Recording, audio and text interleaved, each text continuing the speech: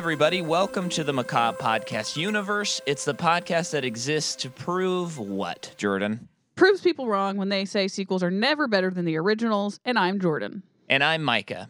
And now we interrupted our Three Colors trilogy to talk about Scream.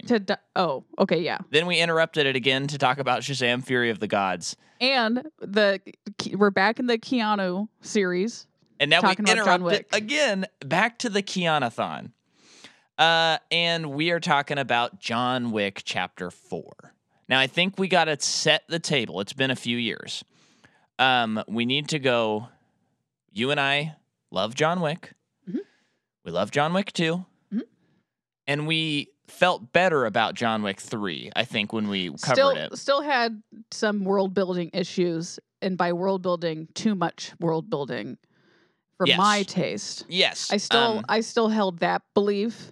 But the movie was not as disappointing as my initial reaction because I definitely went into it with some specific expectations that weren't fair for the movie. Yeah, I think we both unfairly were like, oh, this is the last movie. Yeah. And they never made that announcement. No. And so when the movie didn't end, like the series, I'm talking about John Wick Chapter 3, I think we were both like, well, that's dumb. Yeah. And then upon further reflection, it's like, they can do whatever they want. Yeah, that's not a fair criticism. But yeah, my main thing I think that I stumbled upon with that movie was that his motivations in 1 and 2 make sense to me, and I'm on his side. Yeah. But in Chapter 3, we have the adjudicator character, and that character is just judging from the high table. And it's because he killed that guy at the end of this 2. Yeah. That's why they're there. Yeah. Yeah. But the adjudicator never was really shown to do anything bad. They were just out there at the very end, they start attacking the Bowery King because he's been outside of the rules for so long. But wasn't that also because he was protecting John Wick? Like, can't you also argue that? So. Yeah. And so basically I had a little fix for that movie, which I thought the adjudicator first scene of the movie should have done something totally immoral. So the whole movie, we were like, oh, I hope that John gets the adjudicator. Yeah. But we kind of get that in this movie. And this movie fixes that for me and retroactively fixes Chapter 3 for me because of how they paint the high table and they paint it as something that has like a history of taking these assassins, chewing them up and spitting them out, and using their family against them and stuff like that. So this movie fixes 3. So now I like 3 a lot. And I mean, before we're going to keep it spoiler free for the first part so that you can hear our kind of review on it. This movie slaps, baby. It is when we heard, okay, it's 2 hours and 50 minutes. I thought to myself, well, the third movie was not as long as that, and I was pretty exhausted by the end. Mm-hmm. And I thought, okay, I don't know, man. I don't know how long an action movie can sustain itself with this kind of level of action. And as we're sitting there in the theater, I was like, nah. 3 hours is fine. I got nervous because, and this isn't a spoiler thing, but the last part of the movie with what happened, I definitely got a sense of like, are you telling me there's like another 40 minutes? Because this has not felt like 2 hours and 50. And I was getting I was getting a little nervous that it's like, what possibly do we have to sit through? Oh yeah, just didn't realize how long we'd been there. It's just because like we've all been in movies where they're long or the story, it's just like the story goes along and like you get your denouement and your closure and you feel that release of the story ending and then you still have like 30 to 40 minutes. Yeah. And it's like, why didn't you just end it back there? Yeah. You didn't have to wrap all these things up. So I was just getting nervous about that. Like, I don't know what they could have tacked on at the end. Yeah. But I thought maybe they could because it really had not felt like 2 hours and 50 minutes. Yeah. It felt much faster. But it still felt long, but not in a bad way. Yeah, yeah. Well, it's funny. I feel like every little bit on Twitter, something will go viral where someone says, movies are getting so much longer these days, and I'm tired of long movies. And to which, after starting to study movies from the early 1900s and watching them, I've realized this is not a new thing. I've watched movies from the 1900s that are 3 hours and 25 minutes that have no sound. So it's an ebb and flow. It changes all the time. But the thing is, recently there's been a lot of longer movies, like this one. There's a movie Marvel called Avatar 2 that is over 3 hours. And I think when you're doing the level of world building that these movies are doing, and you have a good enough story, it really doesn't matter how long it is. Yeah. And so for this movie to be this long, I was worried because of the world building elements in 3 that didn't work for me. Yeah. That it was just going to be boring. Yeah. But it's like it totally works. And now when I'm starting to come around to like, you know what? I think maybe we need these movies to breathe more sometimes, because I heard that Christopher Nolan's Oppenheimer is allegedly around 3 hours. Okay. And I'm like, okay, make it 4 if you have to. He's Christopher Nolan, though. People shouldn't be complaining about that, and it's a historical movie. Yeah. So I feel like you can get away with it being a little bit longer. I'll say my piece about this movie, though. Yeah. I thought it slapped too. It was great. Yeah. The world building stuff, still, I needed like 20% less. Several parts throughout this movie when they're talking about stuff. Yeah. I knew I was following the movie and I knew it was happening, but at the same time, I had no idea what was happening. I couldn't understand a word they were saying because it felt like so much of what they were saying were just empty metaphors. Yeah, That sounded good, but I actually don't really know what they mean. Right. Which at the end of the day, I don't really care because it's a John Wick movie and I just want to see some action. So it didn't. But for the beginning of the movie, this it takes a little bit before we get to an action part. Yeah. Which made me pretty nervous at the beginning. Yeah. Because they had a lot of table setting, and it was like, this is the stuff that I'm not into. Like, this is the stuff from 3 that I'm still not on board with because it's so heavy world building, and it doesn't compute with me in this world. Right. So I had a lot of issues. Well, I don't know. A lot might be hyperbole, but wow, great I had word. issues. Well, what I found is like the first it was the metaphor I think of is like they set up all the dominoes. Yeah, that's true. And so for like a half hour they're setting up dominoes and there's a little bit of action and you're like, okay. And then when they flick that first domino, it is literally 2 hours and 10 minutes of like nonstop and like some of the most breathtaking action I've ever seen. I know. I mean, you heard me in the movie. I was laughing like it was a comedy movie. You were laughing at the first action scene, the first second of it. You were laughing immediately. Like it was like pure joy. Yeah. Like the act because. Oh, also? Sorry. Yeah. Well the action in John Wick 3 was technically just like insane. Yeah. I loved it. But it's like it doesn't even hold a candle up to this one for me. This movie actually felt kind of going back to Avatar. It felt like the Avatar to Avatar 2 thing, where it was like, oh, James Cameron, or in this case, Chad Stahelski, like warmed up. Yeah. And then they made like a masterpiece after that. Like they just went like balls to the walls and only focused on the things that we loved and left out the things that we don't and just it made it went for visually stunning. The nunchucks, my friends. Nunchuck fighting in this movie in a way that I was just legit cackling in the theater. Kids can watch this movie and maybe finally understand how to use nunchucks for fun. Because when you were a kid and you wanted to play with nunchucks because it looked so cool, you have no idea what you're doing and you always hurt yourself. Yeah. Kids are still going to hurt themselves, but you might understand it a little bit better from this movie. Oh my gosh, yeah. Also, yeah, the theater, people were so jazzed to see this movie. And it was great. They were. There was clapping at one point. Always love getting a clap. And it wasn't the movie ended, we're going to clap. It was something happened in the movie and people clapped. Because they were like rejoicing.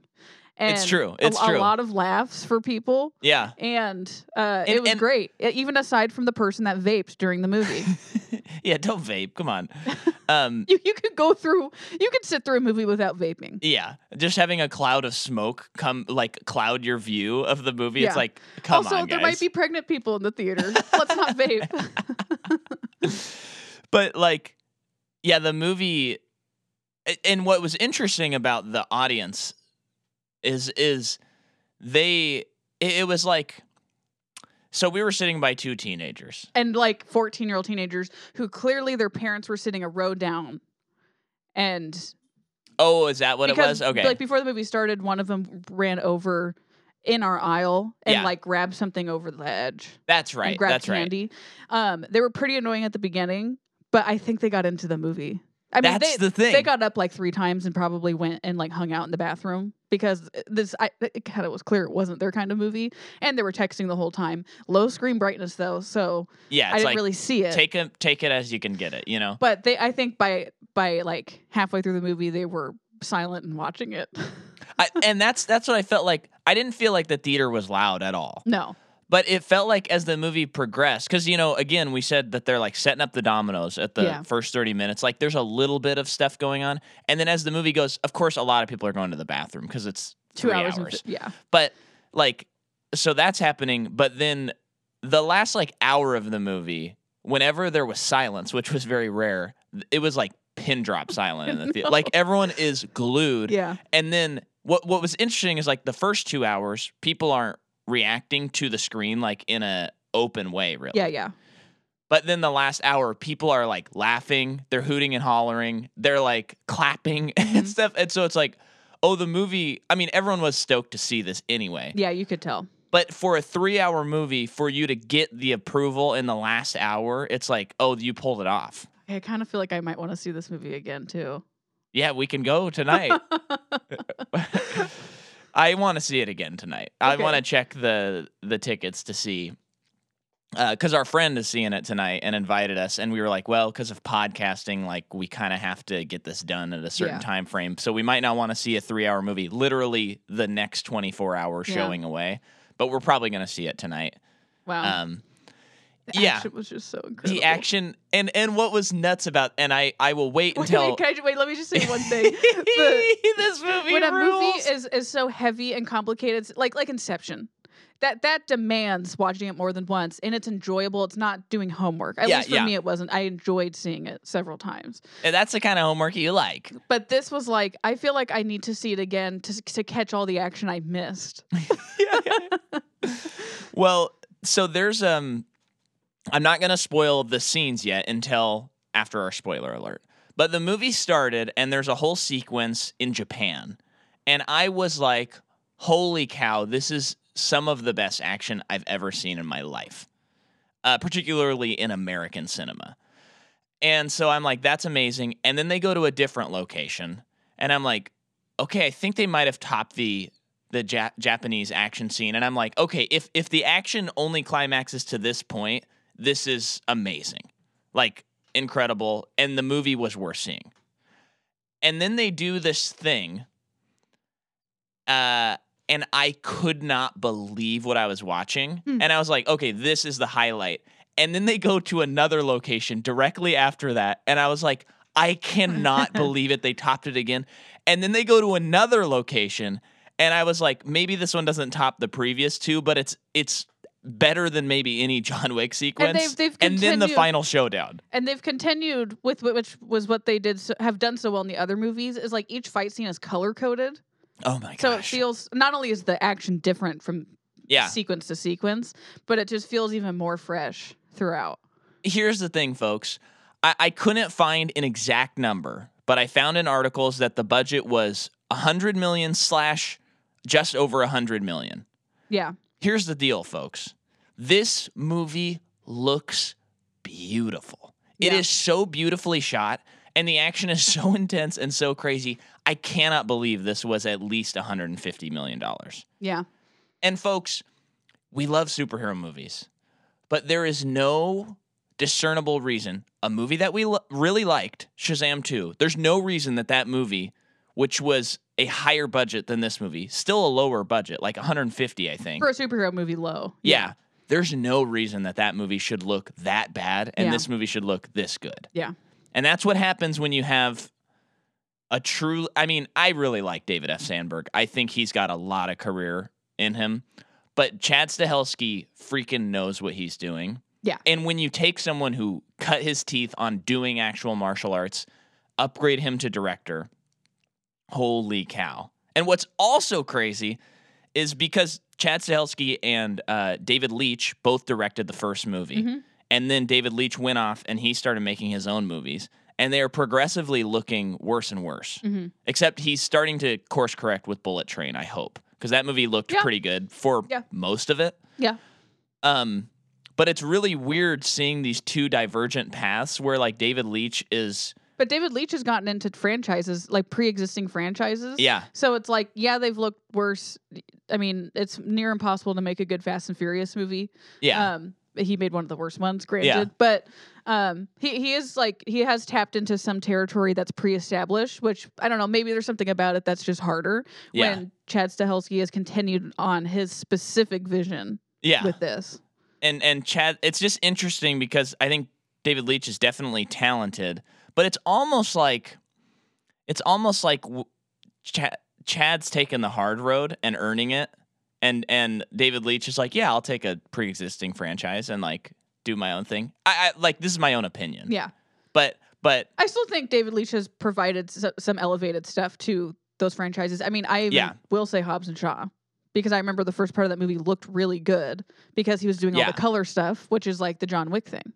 But he doesn't have a good grasp on storytelling, in my opinion. And he has like a like elementary understanding of special effects. Yeah. Because spoiler alert for people listening to our X-Men series, when we talk about Deadpool 2, some of the ugliest uses of special effects in like modern cinema. Yeah. And he directed that. But then he has moments in that movie where you're like, that's David Leitch. Yeah. You know, so I wish he could course correct, you know? But well, like you said, Bullet Train was great. Yeah. Well, that's what I hope is like, maybe that's the start of him kind of branching out and starting to do more original stuff again. Yeah. And working with actors. But maybe make another movie that's like Bullet Train, but leave out all the Deadpool stuff. Yeah. And don't work with Ryan Reynolds anymore, you know? But this movie, let's talk about Chapter 4. It is written by, it's directed by Chad Stahelski. Mm-hmm. It is written by Slay Hatton, who did Chapter 3, Chapter 4, Army of the Dead, and Army of Thieves.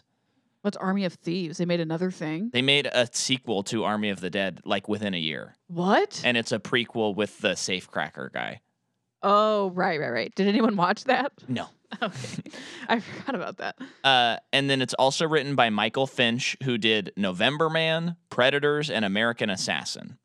Now, someone who doesn't have a writing credit is Derek Kolstad. Yeah, but he still, I saw, was a producer. Yeah. And he got characters created by, of course. Oh, I think that was actually the credit he had. Yeah. So this is the first time he's not writing in the series. What else has he done again? Well, he's done the John Wick movies and like Nobody. All of them. And Nobody. That's right. That's right. Who directed Nobody? I am forgetting now. I'll look it up. But the cinematography is by Dan Louston, who did Chapter 2, Chapter 3, and Chapter 4. The music is by Tyler Bates and Joel J. Richard. And my gosh, the music. Yeah, they did all 4 of these. Ilya Naishuller directed Nobody. That's right. Who did Hardcore? Henry, yeah. Yeah.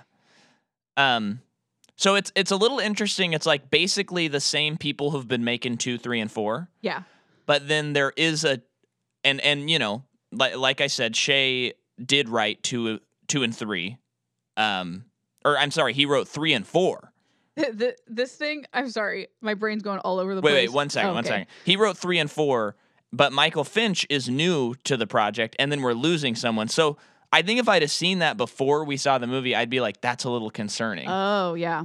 But I think the fresh take, even though Michael Finch, those movies I listed are not necessarily movies that I think are all that great, and Shay's movies are not all that great either, I don't think. There's obviously a great collaborating element.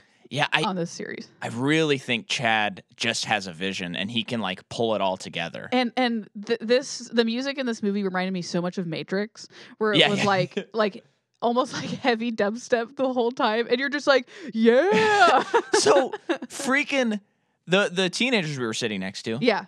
I saw that when we were in the club scene. Yeah. They were into it. She started fist pumping and know. dancing the way you and I jokingly do it at home, and I was like, all right, cool. Yeah. Because so if you listen to our episode last week, I said I think I need to be okay with telling people to shut up in the theaters. I need to try it. Yeah. And they were talking a little bit. They were on your side, and I said, Jordan, you let me know. I'm ready. Yeah. Because I'm also like I can do this. They're younger, and we're right next to them. You're a man. They're little girls. And I got a beard. Like, it will be scary if I tell them to shut up, you know? So I'm like, I got the upper hand. We sound like such wimps. But then they got really into it. And it was like, okay, great. Yeah, it was fine. But I was ready. My stomach was turning, and I was like, okay, I'm going to be mean. Here we go. But then they weren't. And everyone on my side was silent. And I was like, thank you for the win, Lord. Yeah, you deserved it. It was my time. But yeah, did you say, was that what you were going to say? The thing. music? Yeah. Crazy. It was nuts, especially the Arc de Triomphe and no. The Arc de Triomphe had a lot of soundtrack music, which I loved. That whole sequence. That's not my favorite because there's an obvious favorite. The other part that's the best, the obviously best part of the movie, the music in that was like, it was so hard not to. You're talking about the Ariel one, right? Yeah. It was so hard not to like. I mean, I was tapping my foot the whole time, and that was me restraining myself because it was so crazy. Also, with what was happening, I'm sure everyone in the theater wanted to like start like screaming from excitement while watching it. It is really fascinating this year in movies so far. I know we're only 3 months in, but like it does seem like we love superhero movies. We do. And I am not willing to just say like it's over, throw in the towel. But it is wild that 2 superhero movies have come out, Ant-Man and the Wasp and Shazam, and they've both flopped. And then you have like movies like Megan, Knock at the Cabin did decent. Even 80 for Brady did good. So these non-franchise things. Well, this is a franchise. But it is a franchise, but it's like its own thing. Yeah. Scream. Like it does seem like they're rated R franchises, so it is a little bit different. Right. And it kind of feels like people are like, you know what? We get it. And we are ready for like, you have to, like, I think the time of them saying, hey, here's a new superhero movie. He has a cape. You'll show up, right? Yeah. It's like since Black Adam and so on, it's like, no, it has to be good. Mm-hmm. You have to make it good or we're not going to show up. Mm-hmm. And I think it's kind of exciting. Yeah. And I would hope that, you know, maybe movies that are in the pipeline for Marvel, a series that I want them to make, you know, forever. I would hope that if the scripts aren't good, maybe they scrap them and they start over. Yeah. You know, like the guy who wrote Ant-Man and the Wasp is writing the Avengers movies. Maybe you go, okay, we need to look at this again because people aren't just going to show up anymore. Yeah. And so it's weird. I think 2023 might be a year that we look back on as kind of like, okay, people are fully back at the theaters and they are, even Cocaine Bear did really well. Oh, yeah. And it's like maybe people they don't need a cape to go to the theaters anymore. Mm-hmm. So we can make whatever we want as long as it's well made. Mm-hmm. And so it's pretty exciting to be a film fan right now. Mm-hmm. And you have to go see John Wick 4. Yeah. You have to see this in theaters. Yeah. I implore you, folks. This is wild, wild stuff. But let's talk about how it was made. So this movie was announced via text to people who signed up for a service, and the text said, "You have served, you will be of service. John Wick Chapter 4 is coming May 21st, 2021." Cool. At one point, it was going to come out the same day as Matrix 4. Whoa. Why? Why would they ever do that? Yeah, I think that was, it was never going to happen. You know, it was like a placeholder. Yeah, it's kind of a placeholder. Okay. But that would have been fun to go see those movies back to back. But then this movie got delayed with the pandemic. So they wound up. I mean, that movie came out over a year ago. Yeah. So, Gilmore is really trying to get here. We put up a barricade. Oh, he figured it out? Oh my gosh. That's a blue healer for you. No, you're not getting over by the cords, my friend. We have to block him. Yeah,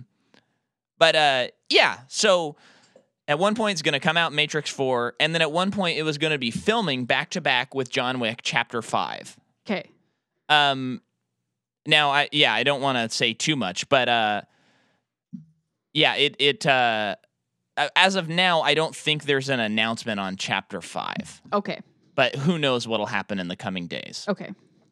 Rina Sawayama is the daughter of one of the Japanese I'll look up his name. Continental owner. It is Shimazu is the Continental owner's name of Osaka. Yeah.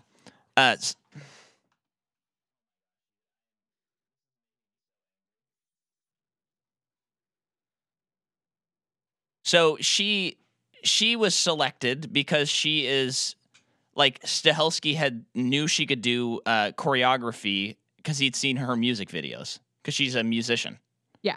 And I just think that's cool that he cast someone because they were a musician. Do you want to know a little bit? Is that all you have on her? That's all I have on her, yeah. With over 400 million plays across streaming services and her critically acclaimed debut album, Sawayama, ranking on over 50 Album of the Year lists in 2020, Japanese-British pop star Rina Sawayama is set to make her feature film acting debut in the highly anticipated next entry in the John Wick franchise.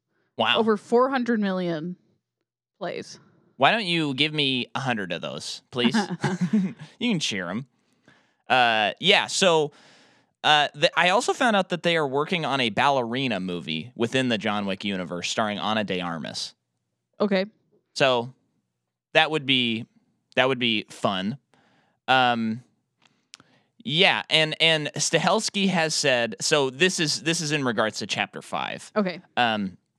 He has said, in our minds, Keanu and I are done for the moment. We're going to give John Wick a rest. I'm sure the studio has a plan. If everyone loves it and it goes kooky, then we'll take a quiet minute. So, yeah, I don't think we're jumping right into John Wick. Yeah. Chapter 5. So there is a stairwell action sequence in this movie, and I'm not going to give away when it is and whatnot, but here's what's wild. Stahelski was inspired by the movie Amelie to make this stairwell sequence because he's a big fan of the French movie Amelie. Okay. I don't remember what the stairs play into that movie, but I've only seen it once. Well, he saw the church in the movie. Yeah. Because the third act of that movie starts at the church, apparently. Okay. I don't remember. It's been a long time since I've seen it. And so they went location scouting to the Sacré-Cœur. And as they're walking up there, they're walking up these steps. And he's like, oh, we have to do an action sequence here. Very cool. So they do that.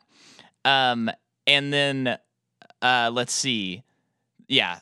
And he was also inspired by the movie High Noon on a story level, which we'll get into when we get there.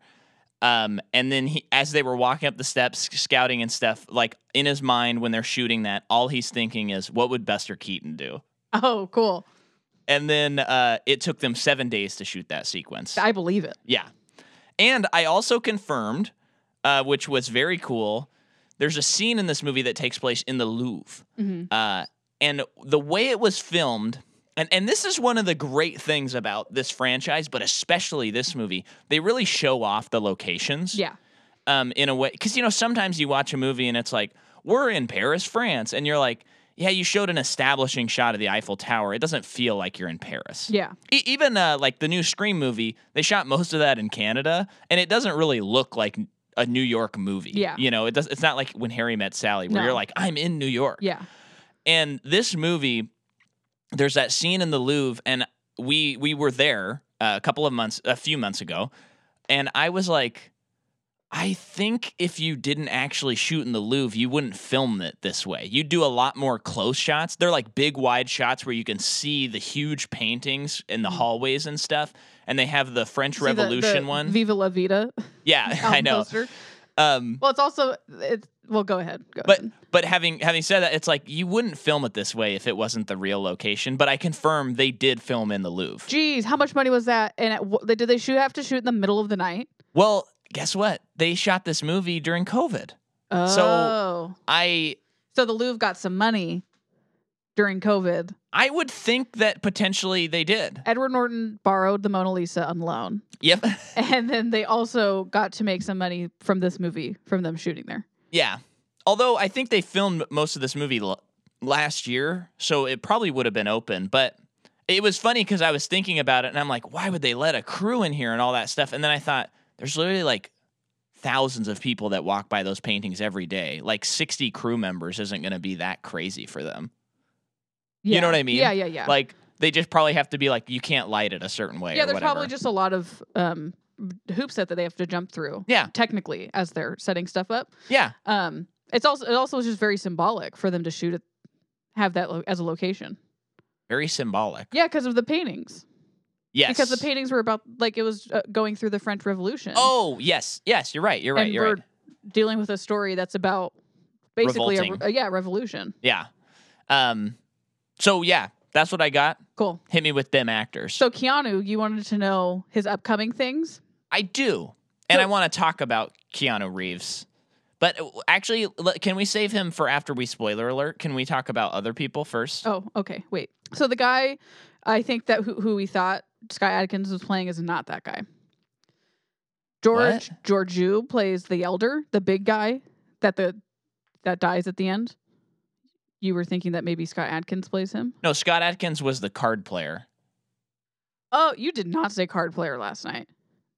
Well, I said Scott Adkins was playing, and you said the big guy, and I said yeah. I meant like the big henchman. Oh no! I thought you meant like literally That the is big guy Scott who's in a Adkins. fat suit. So we'll get to him. Yeah. So Georgiou plays the elder who is like Skarsgård, the high table representative guy, Good job. or the marquee representative. Yeah. So he is in Game of Thrones, Sex Education, Carnival Row, Collateral, Like Moonhaven. Collateral, like Tom Cruise. No. Oh, Something else. Clancy Brown plays Harbinger. something else. No notes.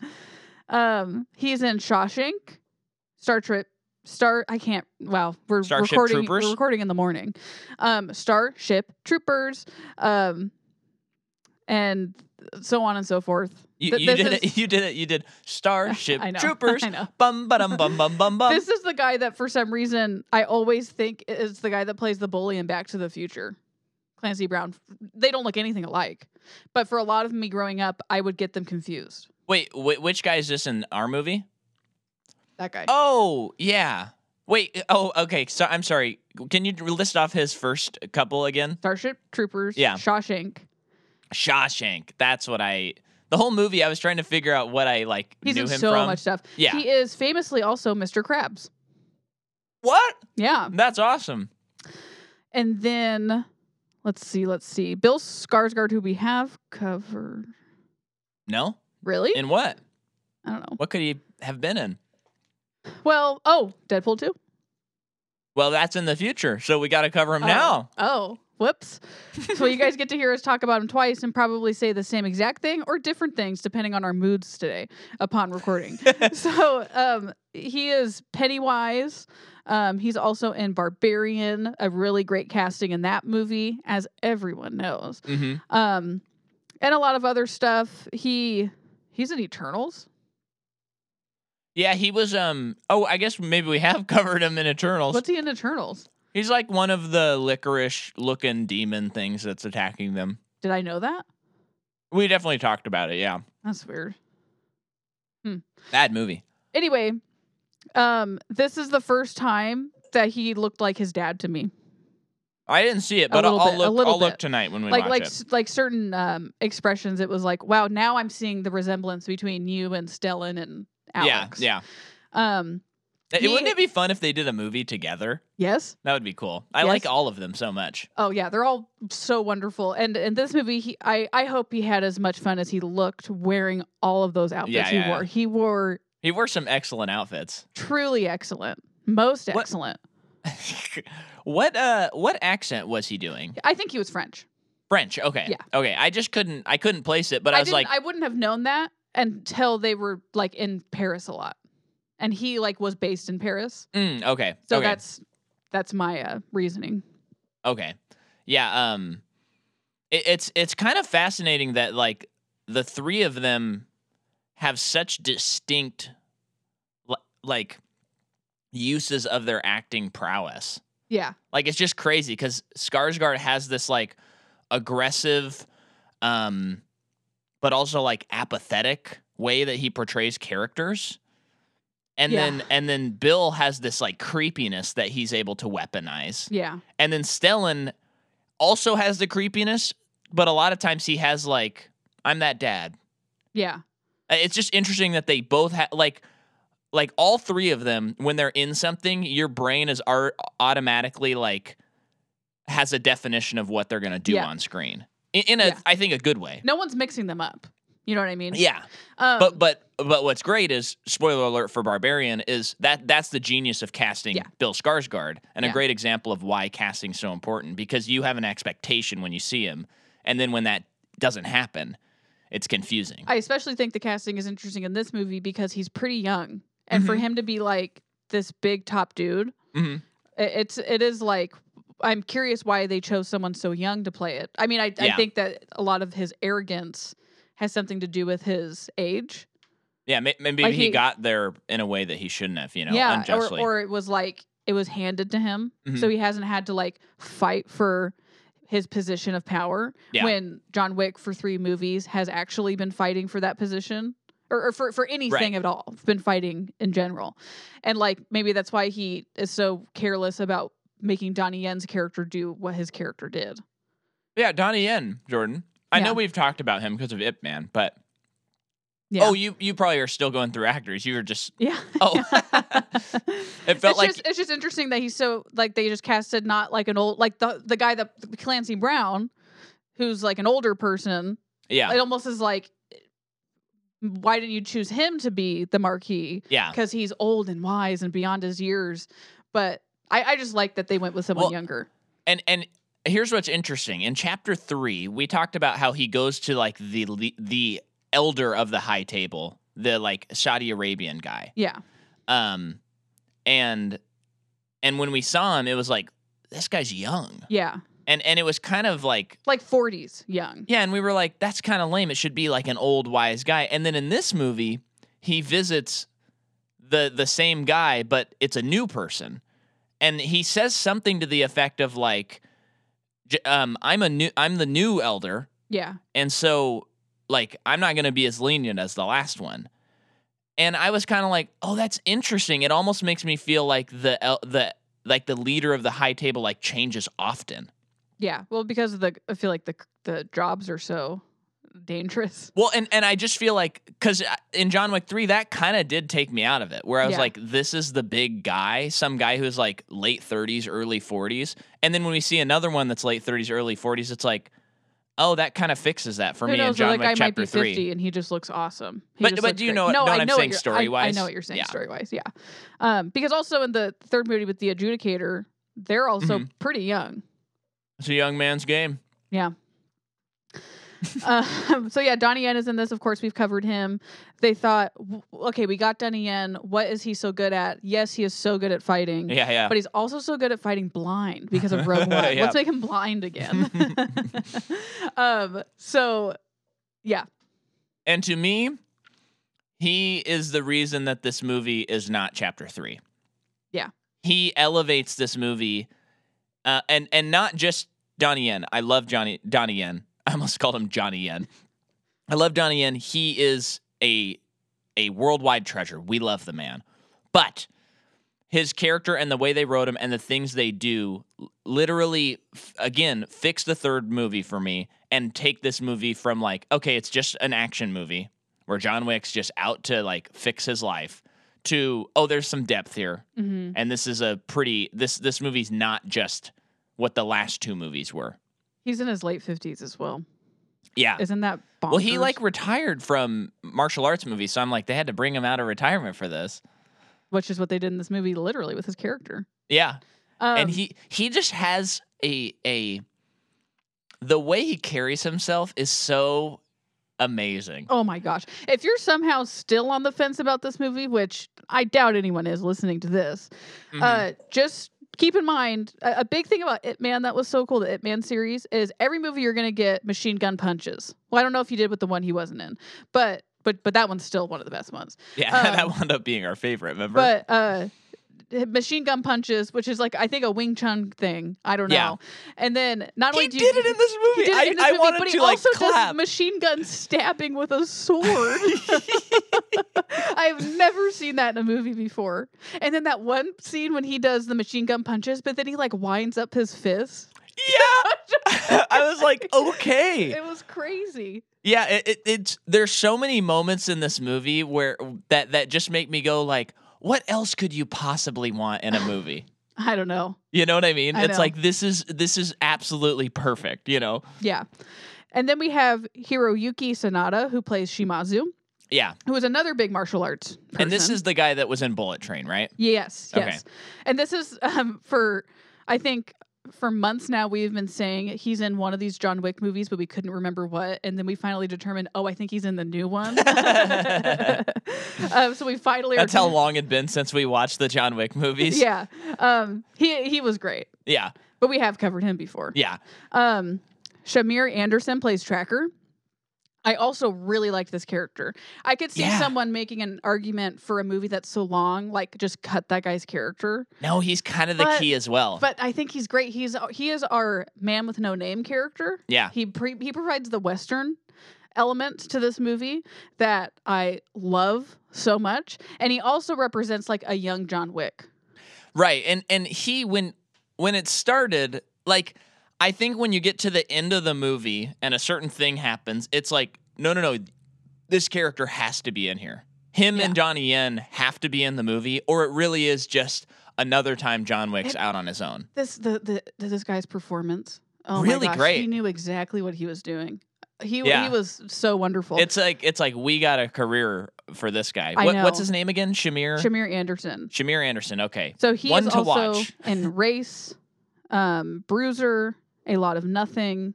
That's the movie, not his career. I'm like, whoa. Invasion, Mean. Awake, Stowaway. A lot of Netflix stuff. Okay. Actually. We got to get him out of Netflix. Yeah. And then you covered Rina Sawayama. Yeah. We have some sumo wrestlers in here. Yeah. That was fun. Natalia Tena plays Katya, who is in when he goes to Berlin. Yeah. Okay. I love her. Were they Russian She was or cool. German? They were Russian, right? Oh. But they happened to be based in Berlin. I was very unclear because it really sounded like they were speaking Russian. Yeah. I think they were. I think they're Russian. Okay. It really threw me for a loop because I know from the third movie. Or maybe like East Berlin. Is it the third movie with Angela? Not Lansbury. Bassett. Not Bassett. Angelica Huston. Like that was all Russian. Yeah. Maybe they're Eastern European though, because I think it's Eastern European. Because then they say you're like an orphan of Belarus. Yeah. Which is Eastern European.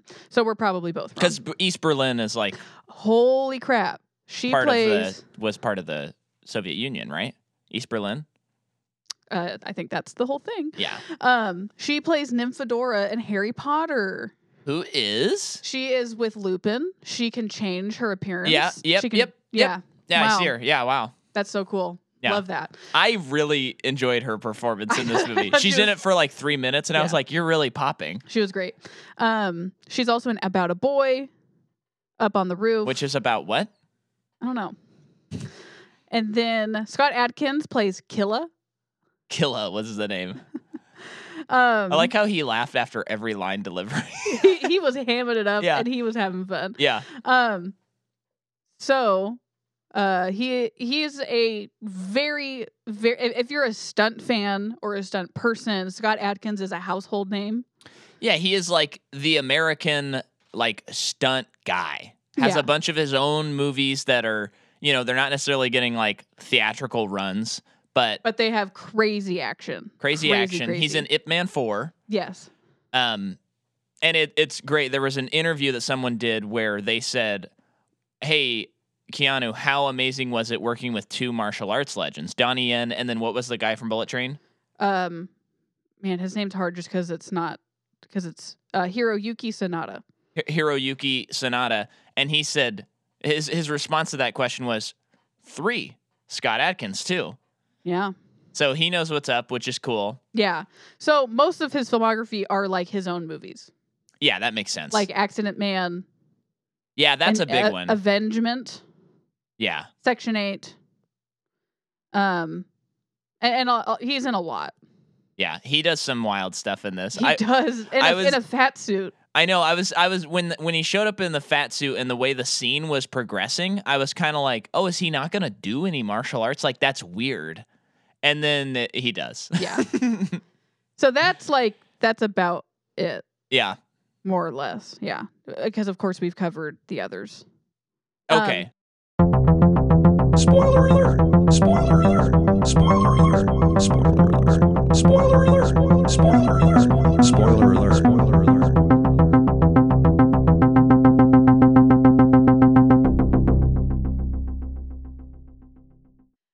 Since right before this movie came out, Lance Reddick passed away. Yeah. And it's interesting. It's always interesting, it's like, okay, we get to see his last role. Yeah. And his character dies in it. We're not in spoiler alert territory, Jordan. This is the beginning of the movie. It's the no, beginning we can't. of the movie. We can't. But I think that it was very... are you really going to edit me out?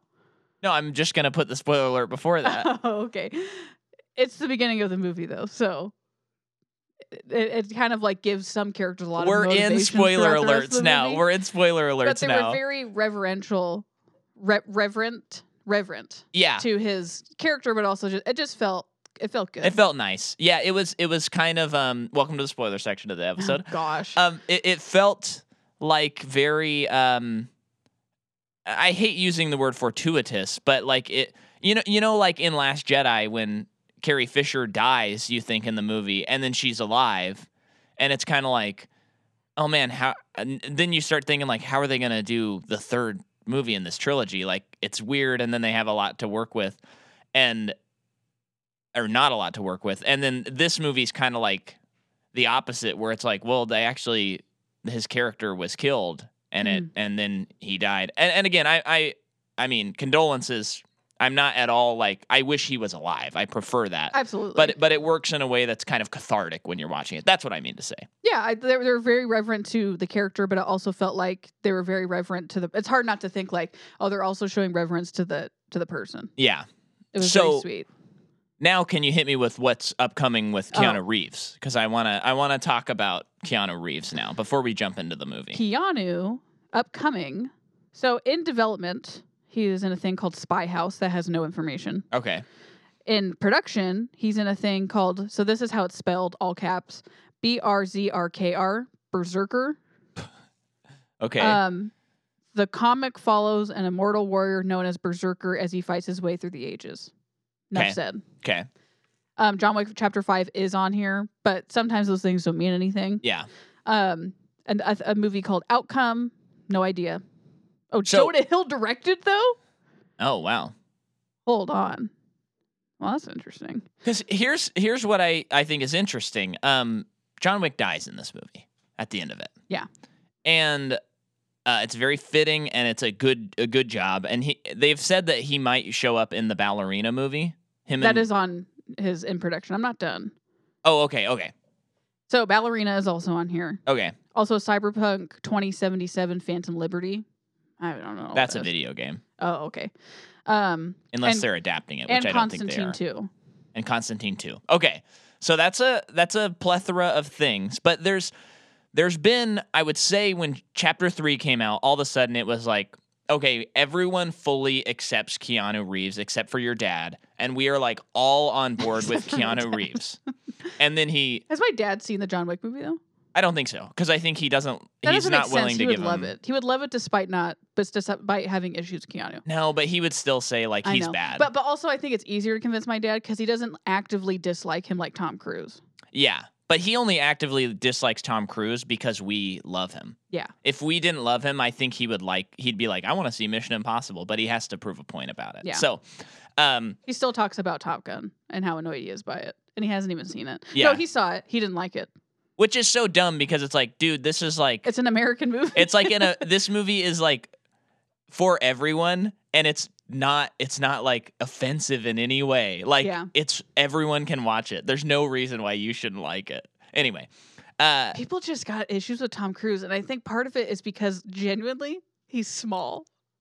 Yeah, there is Which that. I'm not even getting into the Jack Reacher of it all. I think it's genuinely like, I don't believe he can do that because he's only 5'5". Yeah, and it's like, okay, but he did a Halo jump. Like, what? When you watch watch an action movie, what do you want to see? You know what I mean? It's like whatever. And it's insane that because when we were watching this movie, I was like, and we'll get back to Keanu, but I was like, okay, this is the year they need to add stunts to the Oscars. It's time. Yeah. Like, this kind of stuff needs to start being rewarded. It's stupid that it's not. And I was sitting there and I'm like, this movie would just take it all away. And then I was like, wait a second. In 3 months, or maybe 4 months, in 4 months, Tom Cruise will be returning to theaters with Mission Impossible Dead Reckoning. And I got so excited that we're getting John Wick Chapter 4 and a Mission Impossible part 1 too? Yeah. And we need to rewatch the series. Yeah. Because characters keep showing up in the trailers that were only in Mission Impossible 1. Oh, okay. Which is kind of interesting. I've seen most of them only one time. Yeah. But we need to at least watch the first movie again. I don't want to watch the second one until we cover it for the podcast. Yeah. But the others are just a joy to watch. Yeah. So, but anyway, so Keanu, I just think it's fascinating. He comes back. He's at the peak of his career. I think right now he is more popular than he's ever been. Mm-hmm. And Keanu-sans.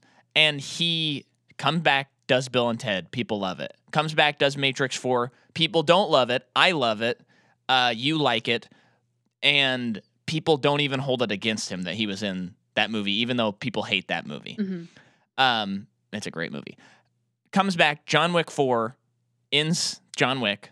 Apparently might, show up in Ballerina. Well, that might be a prequel, I guess. Yeah, that would make sense, but I think he should just stay out of it and just let that be his journey. And I could see that happening. Didn't you read an article with him too where he is saying it's getting pretty tough?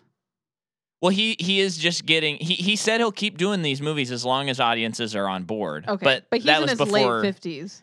He's in his, isn't he 59? 59. Yeah, this is hard stuff to do to your body when you're 59. So what I find fascinating, he comes in, it's like he's finished off those franchises. And then he's going to do a Constantine 2 movie. That's great. I'm excited about that.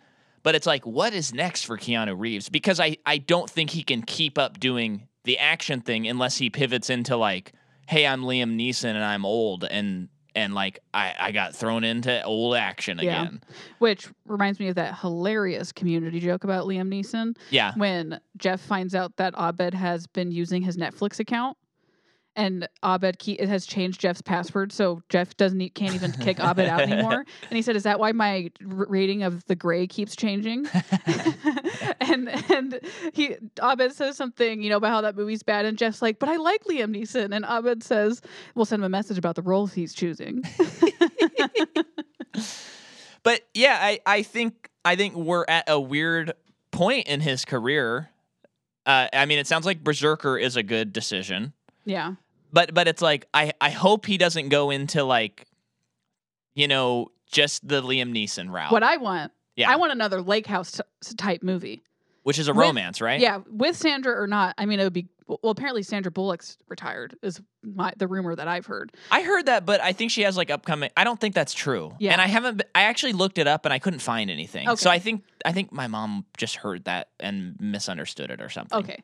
I guess probably shouldn't take movie facts from your mom at face value because she watches like 5 movies a year. Yeah. But it's okay. But no, that's we fine. know you're listening.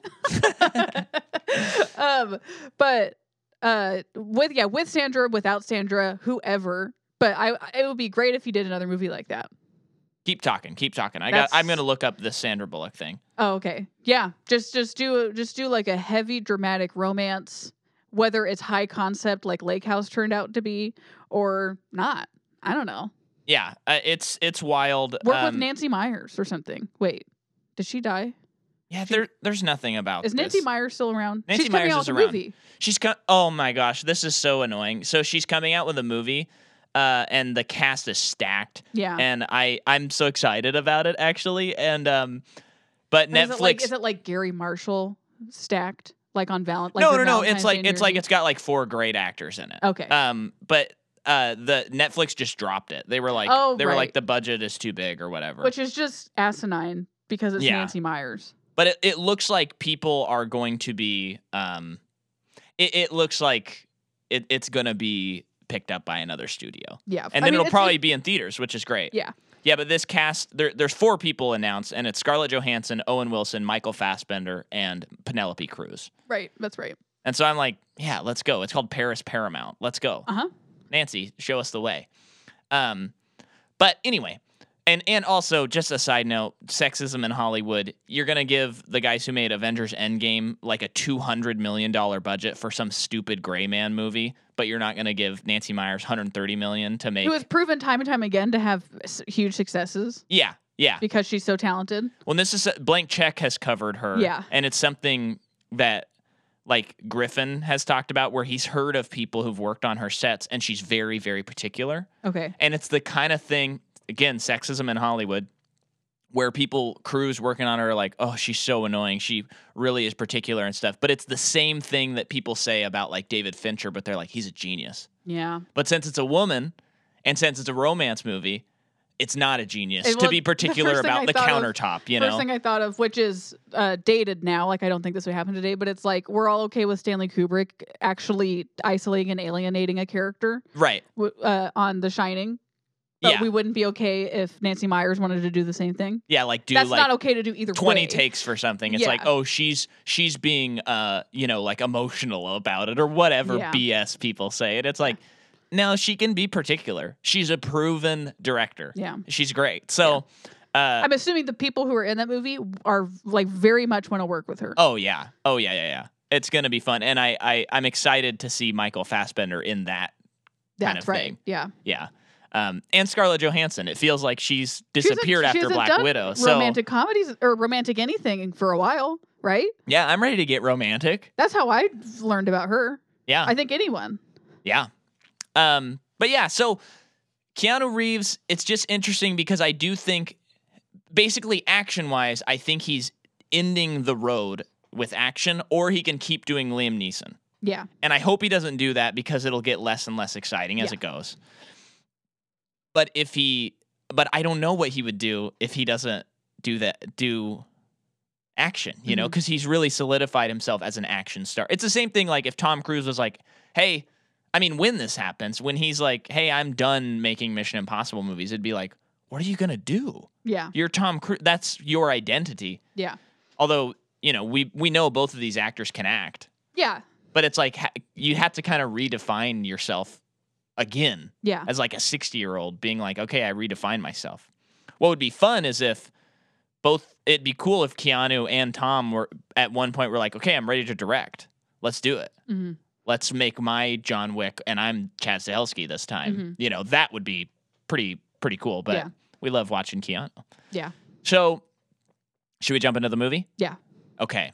So we're probably going to bounce around quite a bit here. Mm-hmm. Action, all that. It's wild. But let's talk about John Wick. How do we start it? How does the movie start? So it starts... Doesn't it not start with him? Oh, no, it does. He's riding a horse in the desert. Yeah. And he's shooting off men off horses. Pretty cool. I know. I was like, okay, I'm pretty into this. What's this dude's... Oh. Wait. I said the wrong person. For which part? The Elder. The Elder? That's not the right-hand Marquis man. That's the Elder. Oh, okay. So that guy is at the beginning of this movie. Yes. The guy that I was referring to, I think, is Marco Zaror. Yeah. His character's name is Chidi. Oh, he's Chilean. I couldn't figure out what language he was speaking. Because a couple times he said things, but he would say it as like por favor. And I could be wrong. They might have their own dialect or they speak Portuguese. Yeah. So that guy is in Machete Kills, the Fist of Condor. That's a cool title for a movie. Undisputed 3, Redemption, Green Ghost, just so much action. It's crazy. Okay. Oh, and Alita, Battle Angel. Okay. We got to watch that sometime. Yeah, we do. We've said that every time. I know. And then we don't watch it. Yeah. So, okay, so he goes to the Elder. Yeah. So, okay, what happened to the Elder in the last movie? So, I can't remember if this elder. So in the last movie, he's the one who cuts off John Wick's finger, And what does that mean again? and he takes his ring. And what does that mean again? I think it's like you dedicated yourself to you like rededicated yourself to the high table. I think. Oh, It's been a while, and I didn't rewatch this movie. Was that to get some kind of protection? I don't remember. See, that's where some of the world building is just a little too confusing. It's a little too specific. No. Because the Harbinger also has a missing finger. Yeah, so that implies he went to the elder at some point. Yeah. Which I think is cool. That is a cool detail. Yeah. I just can't remember why. Yeah, so I don't remember why he did that, but he goes this time, and the guy's like, this killing is just going to keep going. There's nothing you can do to stop this, and I'm not as lenient as the last elder. You can't, like, rededicate yourself to me. Okay. And he goes, okay, and kills him. And this is when the movie starts doing something interesting already. Like, looking back on it, this movie is questioning its very existence. It is, throughout. Because throughout the movie, they're saying, like, John, do you really think this is going to stop? There is no way out of this. It's Hydra. You cut off its head and 2 more grow back. Yeah. And so the whole movie, these characters keep going up to him, and they're like, you messed this up. And they're basically saying, like, you should have stopped a long time ago, and you shouldn't have killed that guy back in the Continental. In the second movie. Yeah. And so he's just like, okay, but I gotta keep moving forward. And and there's a point where Winston says, like, what will satisfy you? Donnie Yen is talking to him, and he's like, when is your wife even hearing you? Is any of this worth anything? And so the movie is also hinting, like, as the movie was going on, I'm like, this has to be the last one, because they're hitting it. They're hitting it pretty hard. They're really making it like, John, you can't get out of this, but not in the flippant ways of the last ones, where it's like, you can't get out. You always get brought back in. It's like, we're here for the 4th time. Well, the first time was a unique situation, but we're here yet again, right? And nothing's changing, right? So, I like that. I think that theme is really good, and it works to set you up for the ending. It is worth noting that Keanu might have the least amount of lines out of anyone. Yeah. In this movie, he talks so little. It's wild. It is so wild, and I love it. I love it too. Because it's like, and so like you said, I do think Donnie Yen's, like, the movie is about Donnie Yen's character. Yeah. It's all happening because of John Wick, but because of, like, what John Wick, the choices he's made. It's like, now we get to see how it affects this one person. Yeah, exactly. And in a way, at this point, what more development is there in John Wick? Right. Like, he's proven in 4 movies that the man is an unstoppable force. Right. He's the Baba Yaga. You can't. you either have to kill him or he'll kill everybody. Right. So it's like, there's not much there. Yeah. So yeah, it's just, he had so little to say. You're right. And he was so dramatic in any line delivery, in a great way. In a great way. Well, it is pretty like, cool. I think I'll need a gun. Yeah, I love how the movie starts and he's pounding his fist on that post, and it's shaking the theater. Boom, boom, and then Lawrence Fishburne comes in. And he's like, who is having the time of his life. He is. He is probably besides the Scott Adkins character. Yeah. I really felt it in this movie. He is like the most expressive character in this whole movie. And I love it because this movie is kind of full of people just straight faced. Yeah. Delivering lines. That's a good point. Yeah. And he is like laughing and joking. And he's got his classic Lawrence Fishburne cadence where he's yelling and it ends in a laugh. Yeah, yeah, and so he sees him, and they call back to the first movie, and he's like, he says, like, "Are you ready, John? Or are you back, John?" And he goes, "Yeah," and he doesn't say, "I'm thinking I'm back," but he goes, "Yeah," and it's like okay, here we go. Yeah, and then he goes to the elder, does that stuff. Yeah, and then.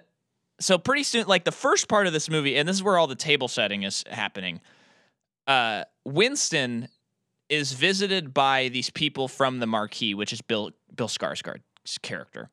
But it's a harbinger, which means he only brings bad news. Yeah, which is cool. Yeah. And he brings this huge... Love his outfit. Yeah.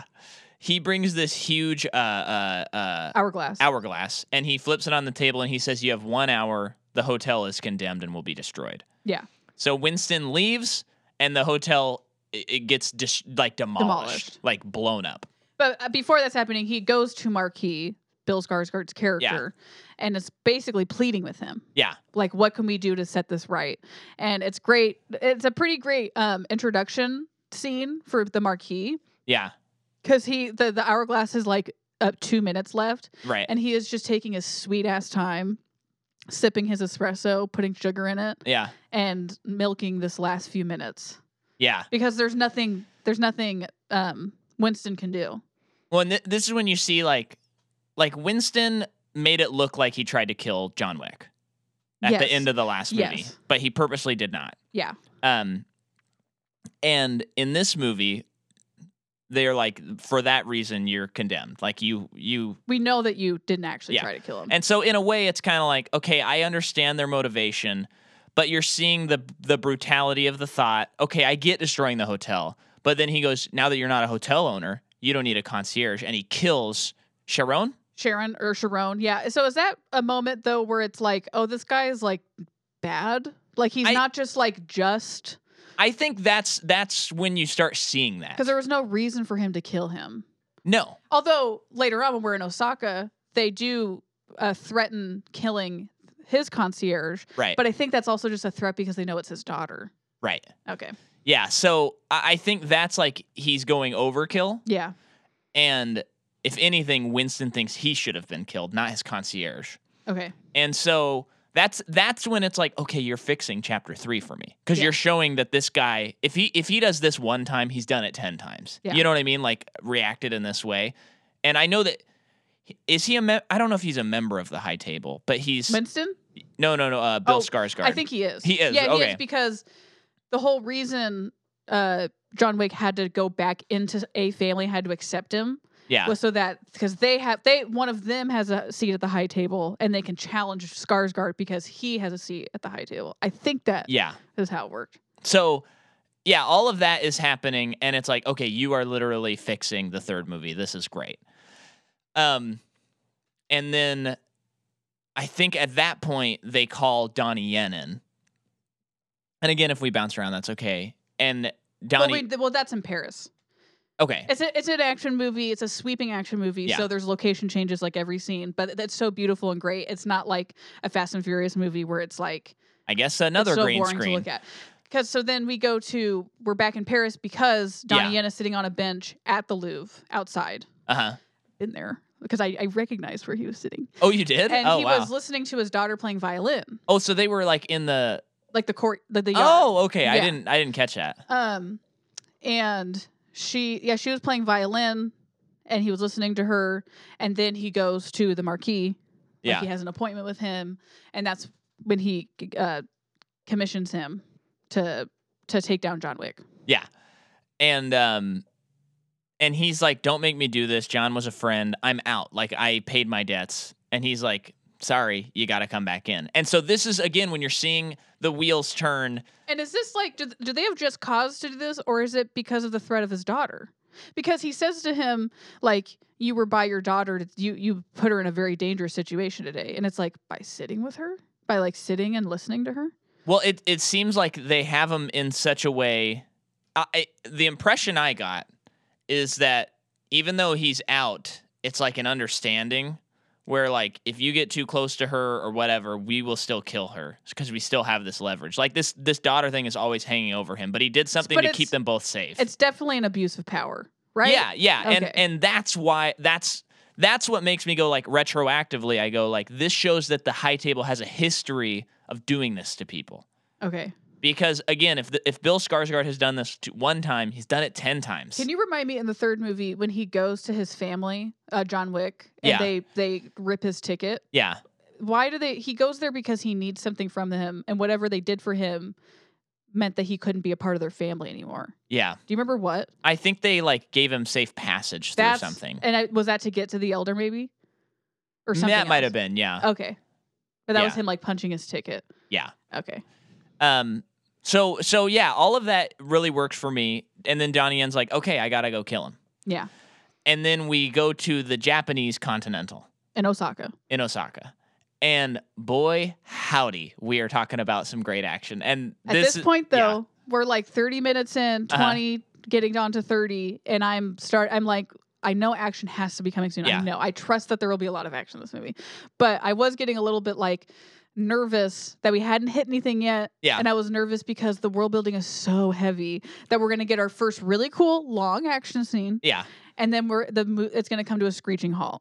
Yeah. And by the end of this movie, I will have so many fixes on what they could have cut. Yeah. I don't. Yeah. It pretty much is nonstop. Like you said, I think that they're basically exposition dumping at the beginning so that they don't have to pepper it so much throughout. So at the beginning, I think we covered pretty well what happens at the setting of the table, but you kind of said, like, you know, you could have done 20% less. Is that in this first part? Like, what was something that you had a problem with in the first, like, act of this movie? No, this in talking about it, it all pretty much makes sense. So I think I'm fine with all this, especially with the idea of like they're getting it out of the way. Yeah. For the rest of the movie. It might be some stuff later that's just a little too showy. For me. Okay. So I guess let me know when you're there because But still, like, because I have seen the third movie twice. But it's been a while since we've seen the third movie, and it's pretty detail heavy. Yeah. So for this first part of the movie, I was kind of like, I don't quite remember what's happening. Yeah. And like, I know the basic things of what's happening, but the vocab words they're throwing out there, I'm not quite sure what's going on. Right.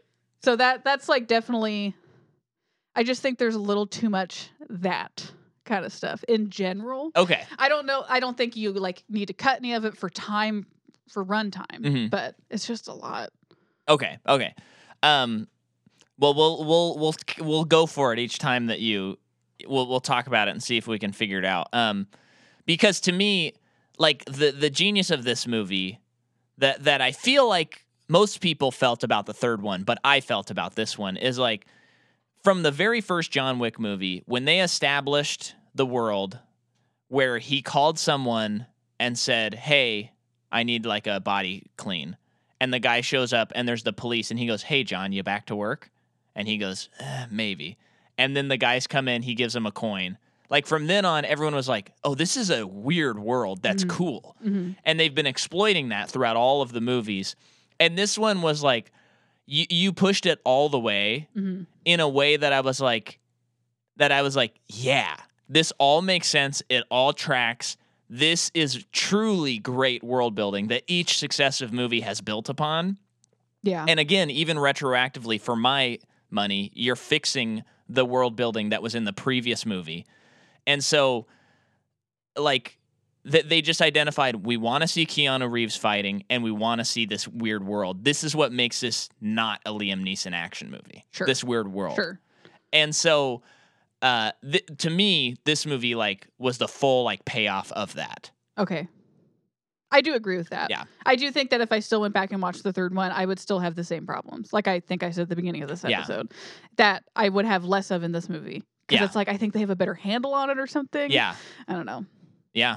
But when we are at the Continental in Osaka, we meet the tracker character. He checks into the hotel. He has his emotional support dog, which freaking rocks. Yeah.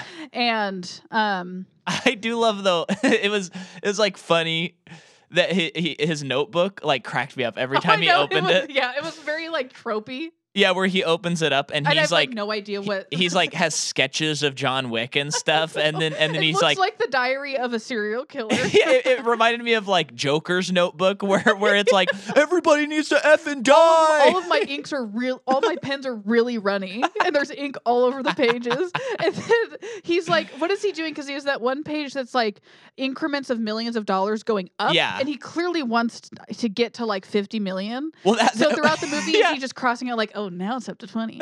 Ooh, but we only saw that one time. But it's like, now we're up to 40. I know. It's pretty funny.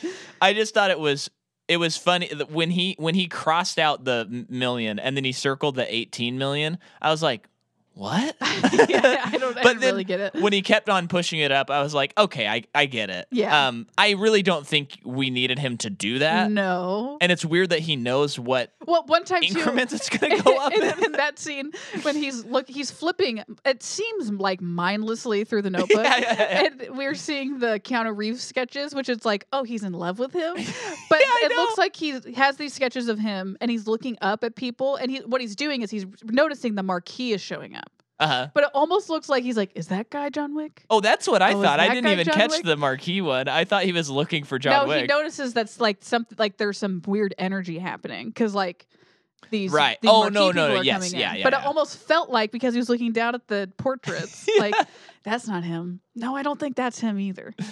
Yeah, and when he was introduced that way, I was kind of like, okay, I don't know about this character at first.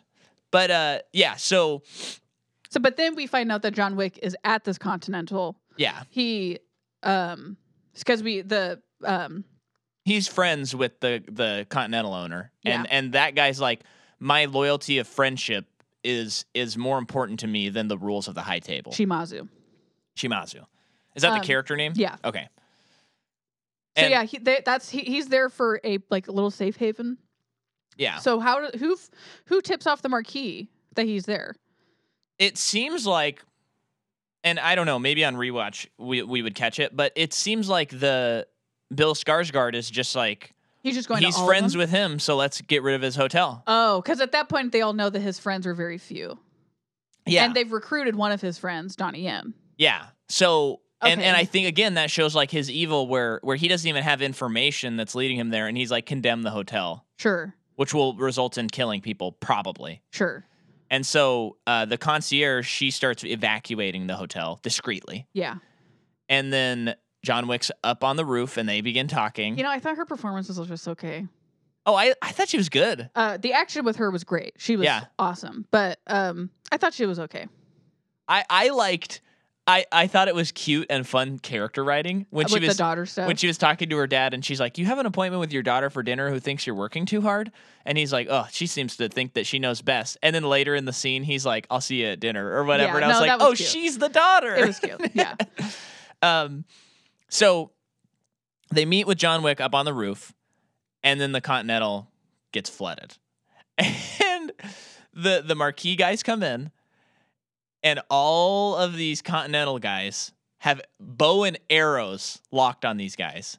And then like an army walks in the door. Before that, he's walking like through the kitchen, and there's all of his like henchmen, like security guards, and he's like, "We have some guests at the Continental, and they're going to be needing our hospitality." And they're like, "Okay, go to the fridges, pull out the guns, pull the out samurai the bows." swords and stuff.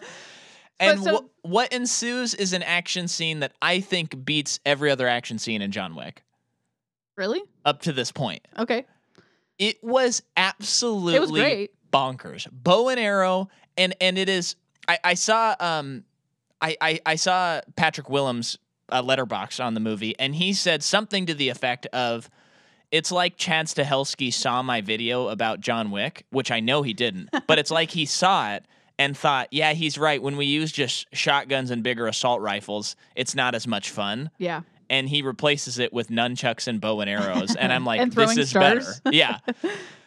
And so there's insane action throughout this whole thing. All of the And we're not even henchmen- seeing John Wick yet. No, and all the henchmen look like Green Goblins. Yeah. They have those crazy masks on them. Yeah.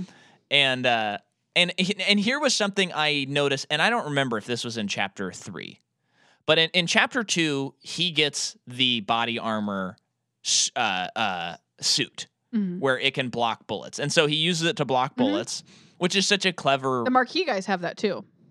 Yeah, that's what I'm about to say. Oh, sorry. So it's such a clever way to like be able to do what the gun fu kind of Yeah. stuff in this. But in the third movie, I don't remember any other characters having it except for John Wick still. Yeah, but maybe it was new, and by this time Well, everyone has it. But this is what I'm saying. That's fashion, babe. What I'm saying is I think this is great world building because you're watching the movie and then all the marquee characters have those suits as well. And it's just a great way to like unify the world, because when you're sitting there and you're like, how come John Wick has it but no one else has it? Yeah. Well, and in this movie, it's like, no, everybody's got it. it's like a video game. We're on the next level in this movie. Yeah. And now everyone is as powerful as he is from the last movie. So he has to work even harder to level up. Yeah. But yeah, then Donnie Yen, during this whole fight, he's eating noodles. Yeah. And then they're like, dude, you got to do your job. And he sets up these devices all over this kitchen. And you're like, what are these? Yeah, I'm what thinking, is like, that? are they explosions? He sets Yeah. one up, But and then he's like, pretty close to them. it's So I too didn't. high. Yeah. And then he sets it down. And then all of a sudden, someone walks by one and it goes, bing bong. And then he gets up and, like, shoots the person. And then bing bong, starts shooting them. And I was like, no way with this. No way. Yeah, that was awesome. And he's just got such a cool aura. And he does the machine gun punch. He does. He does the wind up punch. Crazy. Man, Donnie Yen is so cool. Could you imagine having that much coolness? No, I actually can't. I can't. And I don't think he kills these people, No, that's which was interesting. no. He would kill. No. Oh yeah, because he's on the Marquis side. Yeah, he's not killing them. He's just knocking them unconscious. Yeah. because he doesn't want to kill them. Note. Yeah. Yeah, he's only been hired to kill one person. Uh-huh. And then eventually John Wick gets into this fight where he loses his guns and he then has nunchucks. Uh-huh. And this is when I was just cackling the whole time because I couldn't believe it. And I couldn't believe, because, the most I know about nunchucks usually is like America's Funniest Home Videos. Someone hits themselves with a crotch in the crotch. Yeah. Hits himself with a crotch. But man, you're seeing the brutality of nunchucks, and I'm like, man, if someone knows how to use those things, you're in trouble. I'm curious what the prop nunchucks are. Like if they're just like foam or they something. gotta be foam, Yeah, right? because I mean, he's hitting that guy in the head like a windmill. Yeah, that would hurt so bad. Yeah. And it's another great room that has like a lot of glass to shatter. Yeah. So they're just like shattering all this glass. And then there's a great moment where he's fighting Donnie Yen, and then it gets to a point where it's all quiet, and it's not the Western Front, but Donnie Yen goes, Okay. "John, you dead?" And there's no answer. And then John sees a gun and he moves and he crinkles a little bit of glass, and then the fight ensues again. Mm-hmm. Then he gets out, and we can assume the Continental is destroyed there. Well, then Donnie Yen yeah. catches up with Shimazu. Yes. And he does kill him. He does. So, is it Shimazu? I'm not looking it up again. You said that. That's what you said. His daughter's been injured or has been shot. He's also been shot. So they're trying to get to a location, which I'm assuming means that they'll be safe Yeah. and helped. But Donnie Yen beats them. Yeah. And so he starts fighting Shimazu with it was a sword fight. Man, it looks so good. And man, I have just never seen someone stab like this before. Yeah. In an action anything where it's just so quick. But like with the fatal blow, he goes all the way through him and out. Quickly. Like in less than a second. Yeah. His daughter, remember when she's attacking that big guy and he's walking up the stairs and she's just like, that was so cool. That was so cool. stabbing She him? was climbing up him Stabbing with him. knives. Yeah. But yeah, so I think he kills him because he did help John Wick. Like he is the one responsible for it. Yeah. And the daughter catches up with John Wick and is like, "You're the reason. Like you killed my dad. Yeah. And either you're gonna go kill that guy or I am." Yeah. And that's when she departs. That's her. That part of the story is over. Yeah. But it's cool because maybe you just said this and I phased out, but Donnie Yen says, he says, "I'll be expecting you," or something To like her, that. yeah. So like the Yeah. expectation of like, I know you're gonna want revenge. Yeah. And I know you'll want to kill me, but I'll be ready. Yeah. But in a way that's almost like knowing and almost loving, like It's just the job. it's the world. Yeah. Yeah. So all of that happens. Yeah. And then John Wick is where do they go after that? Do they go to Berlin next? I don't think so. Does he catch up with Winston at the in New York? Yeah, and It might be that. that's where Winston's like, "How are you going to get out of this?" Yeah. And he goes, "What's your plan? Like you're just senselessly killing people. I've lost the Continental." I lost my best friend. Yeah, and then he says there is one way out, John. And that's if you challenge him to a duel. Mm-hmm. And he goes, "What is that?" And he goes, "Well, that's the old ways, and the old ways have to be respected." and then he goes, but you need a seat at the high table to like send the message and to make it official.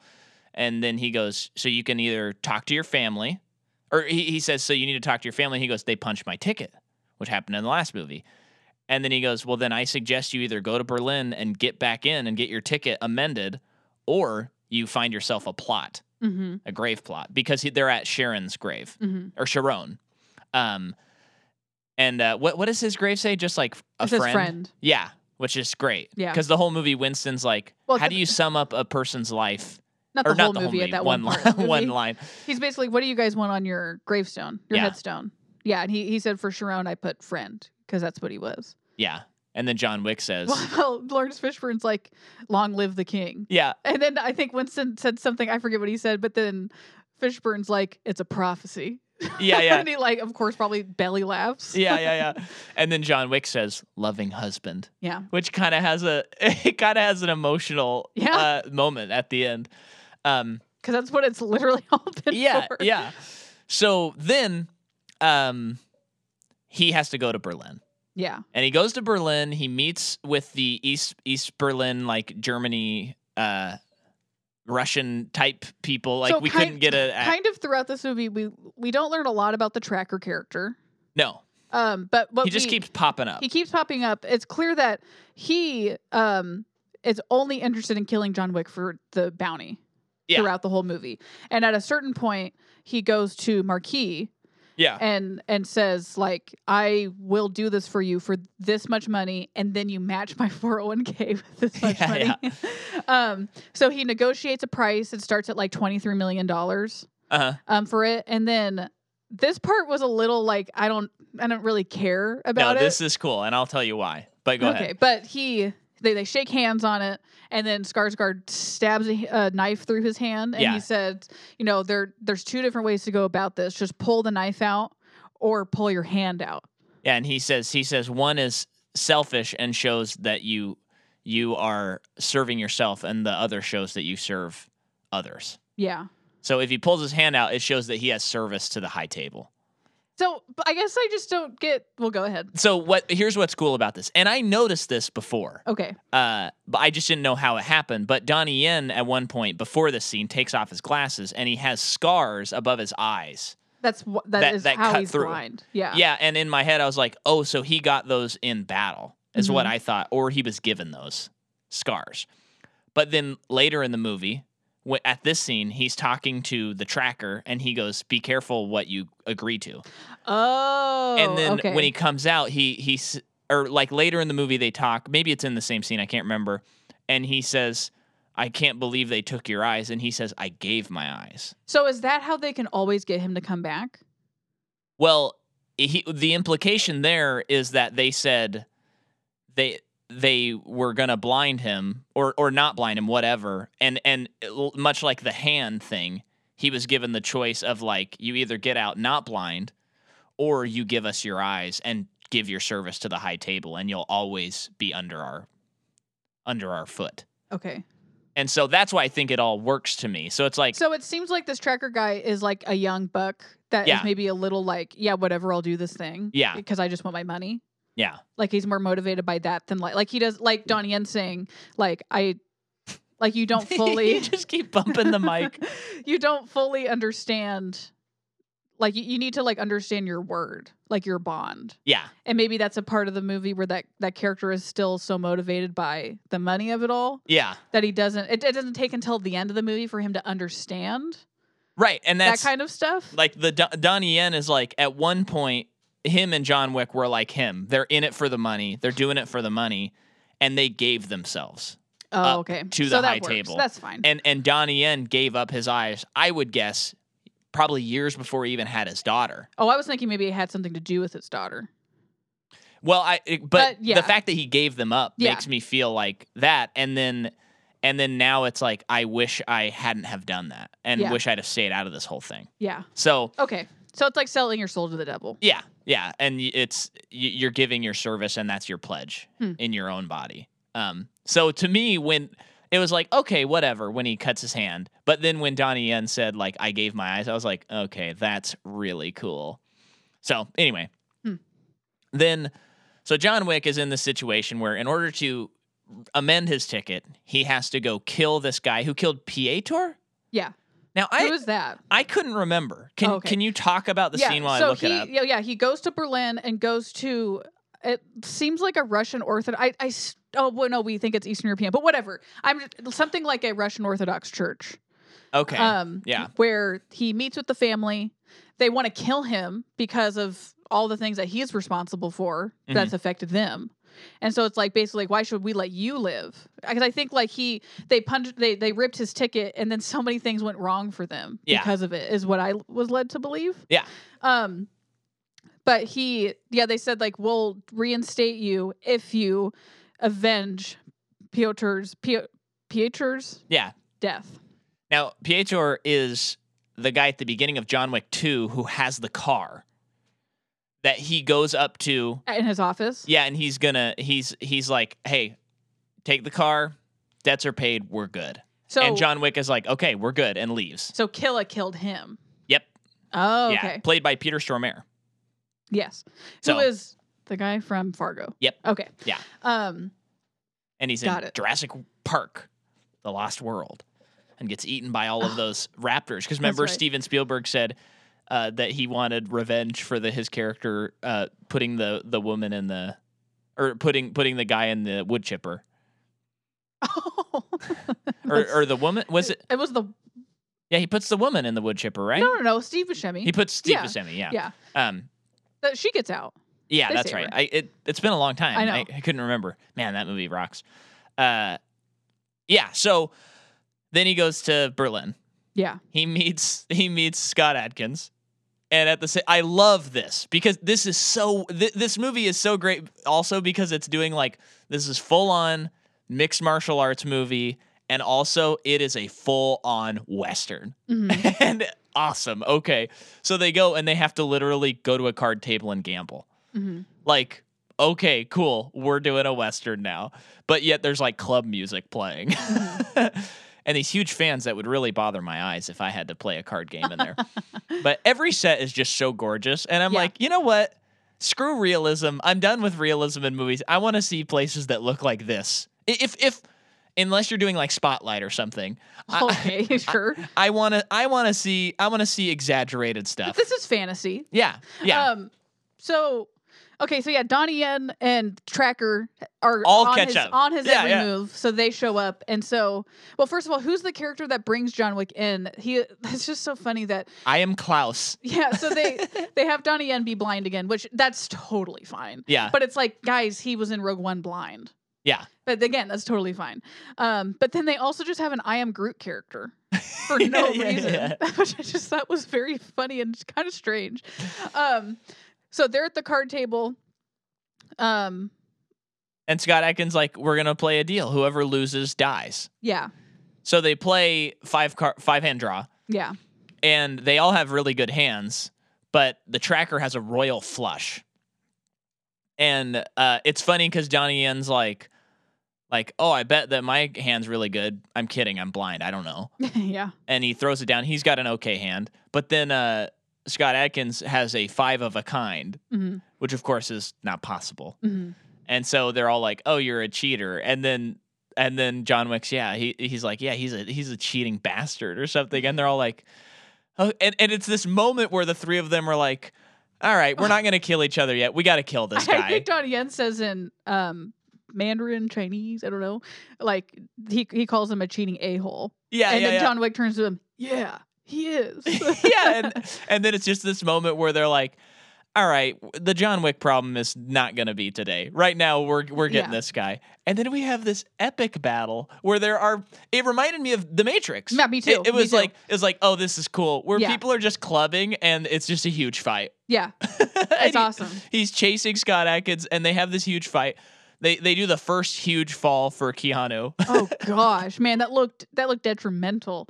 Well, it's something I finally figured out within the internal logic of the movie is if your body armor can prevent you from getting shot, then it should be able to protect you against falls too. The suits. Okay. And so that's how I can like justify the insane falls. That makes no sense, but in this movie it probably does. You know what, Jordan? I think we are getting a couple things confused, so let's just go see the movie again and then finish recording. And I am being serious, okay? Let's do it. We're going to go see the movie again, audience, and then we'll come back and we'll tell you about the rest of it.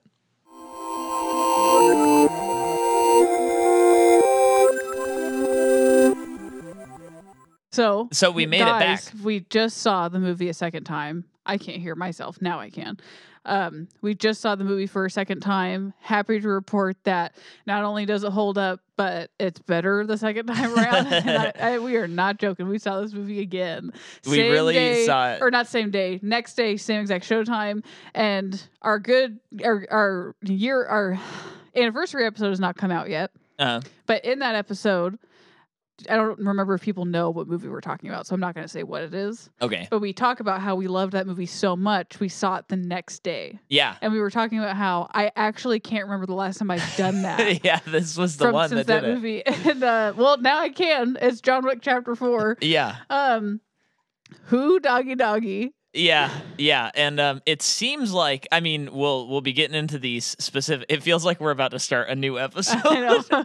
But we'll be getting into specifics. But I feel like it may have fixed potentially some of your, like you already mentioned one thing that when you first saw it, you're like, that's an eye roll kind of, and then when you watch it, you're like, oh, I get it now. That's cool. Yeah, but we're not there yet. Okay. So we're in Berlin, and He's fallen off, and what do we love about Keanu Reeves?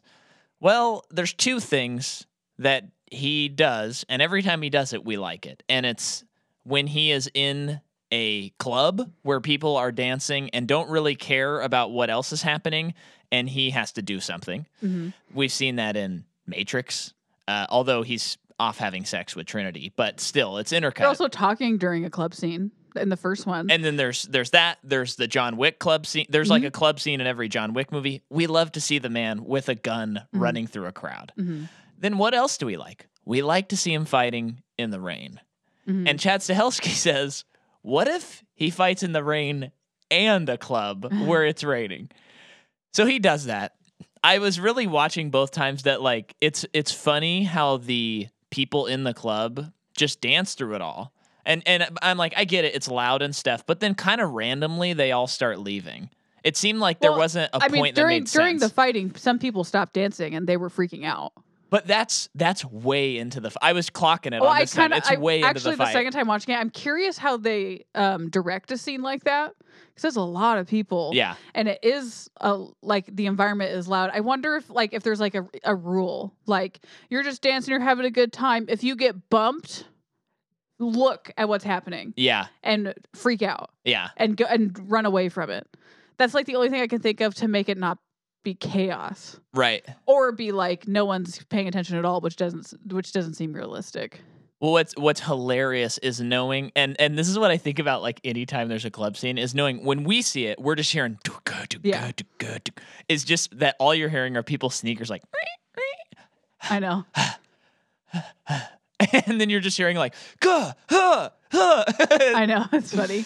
Another a cool thing in this scene too, which is another just like it's an action movie, but it's not your everyday action movie. But something to also make it different aside from the set piece. Yeah. These henchmen are going to be having hatchets. Yeah. And it just seems it's such a strange choice, but they have hatchets, so there's some crazy axe throwing stuff going on in people's heads and stuff. And this is intercutting with Kane / Donnie Yen's character, continuing to machine gun stab people with his sword. And I love that part where he like releases a light bomb, like a sensory bomb. Yeah, and he says "lights out, assholes," because he can't see it. Yeah. Donnie Yen is so unbelievable because he has these mannerisms throughout the movie, and he'll do these things that are like, oh, he did that. That is not in the script. Nobody told him to do that. Do you mean acting wise? Yeah, I mean acting wise. Like the way he reacts to the light. Yeah.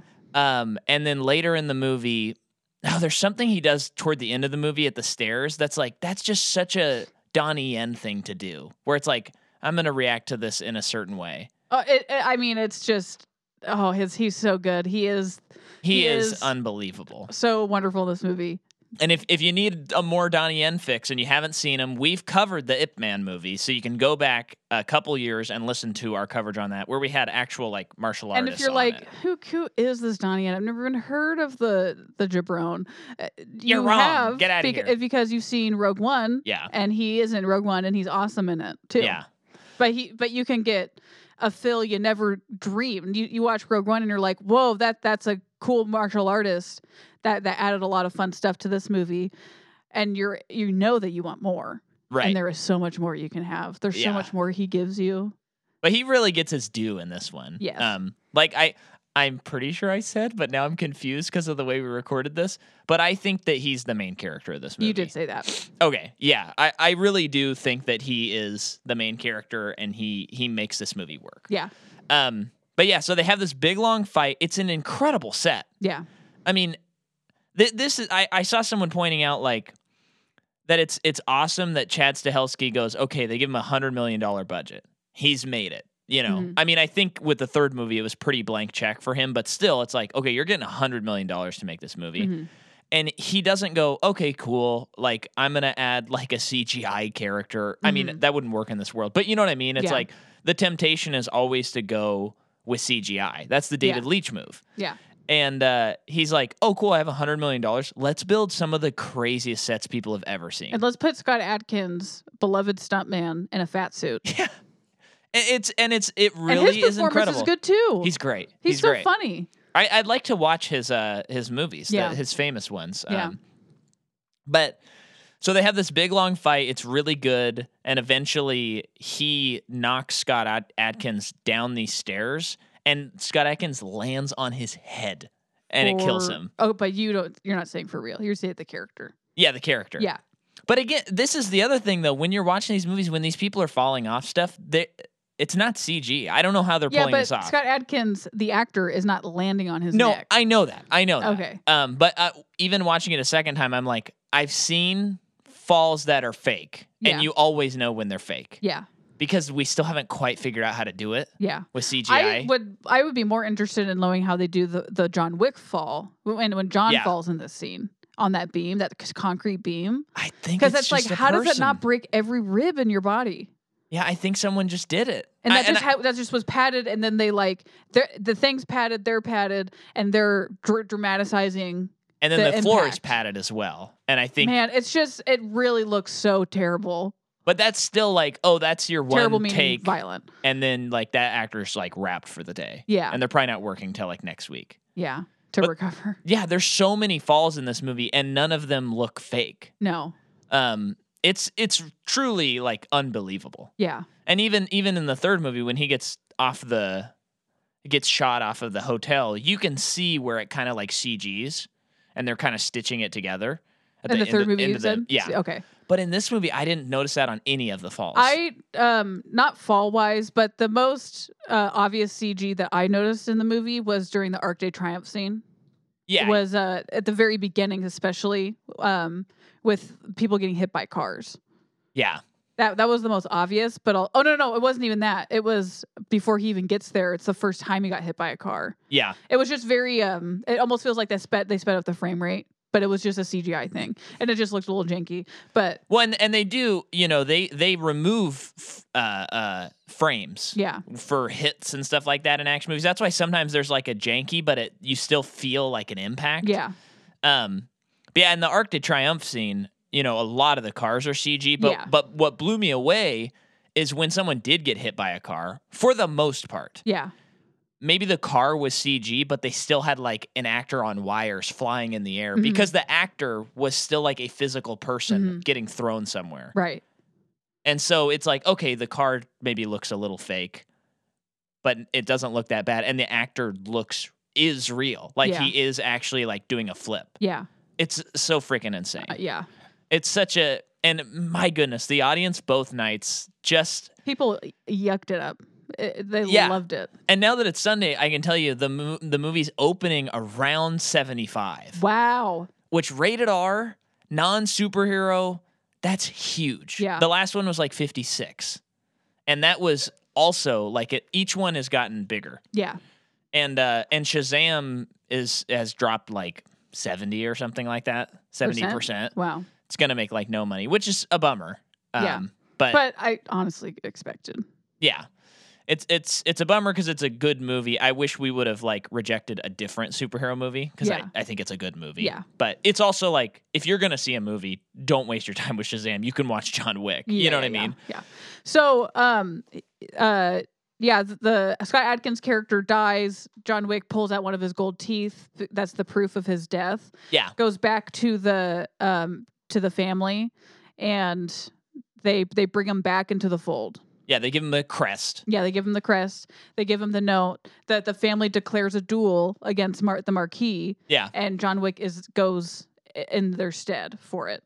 So then we get that really cool scene with Winston walking through the Louvre. Yeah. And it's like it's a long walk. That's they're when really I was showing like, off like, guys, we got the Louvre. Yeah, that's when I was like, they have to have actually gone there because Yeah. this would be such a waste to like replicate all these paintings or Yeah. put them in a green screen. Right. You know what I mean? Yeah.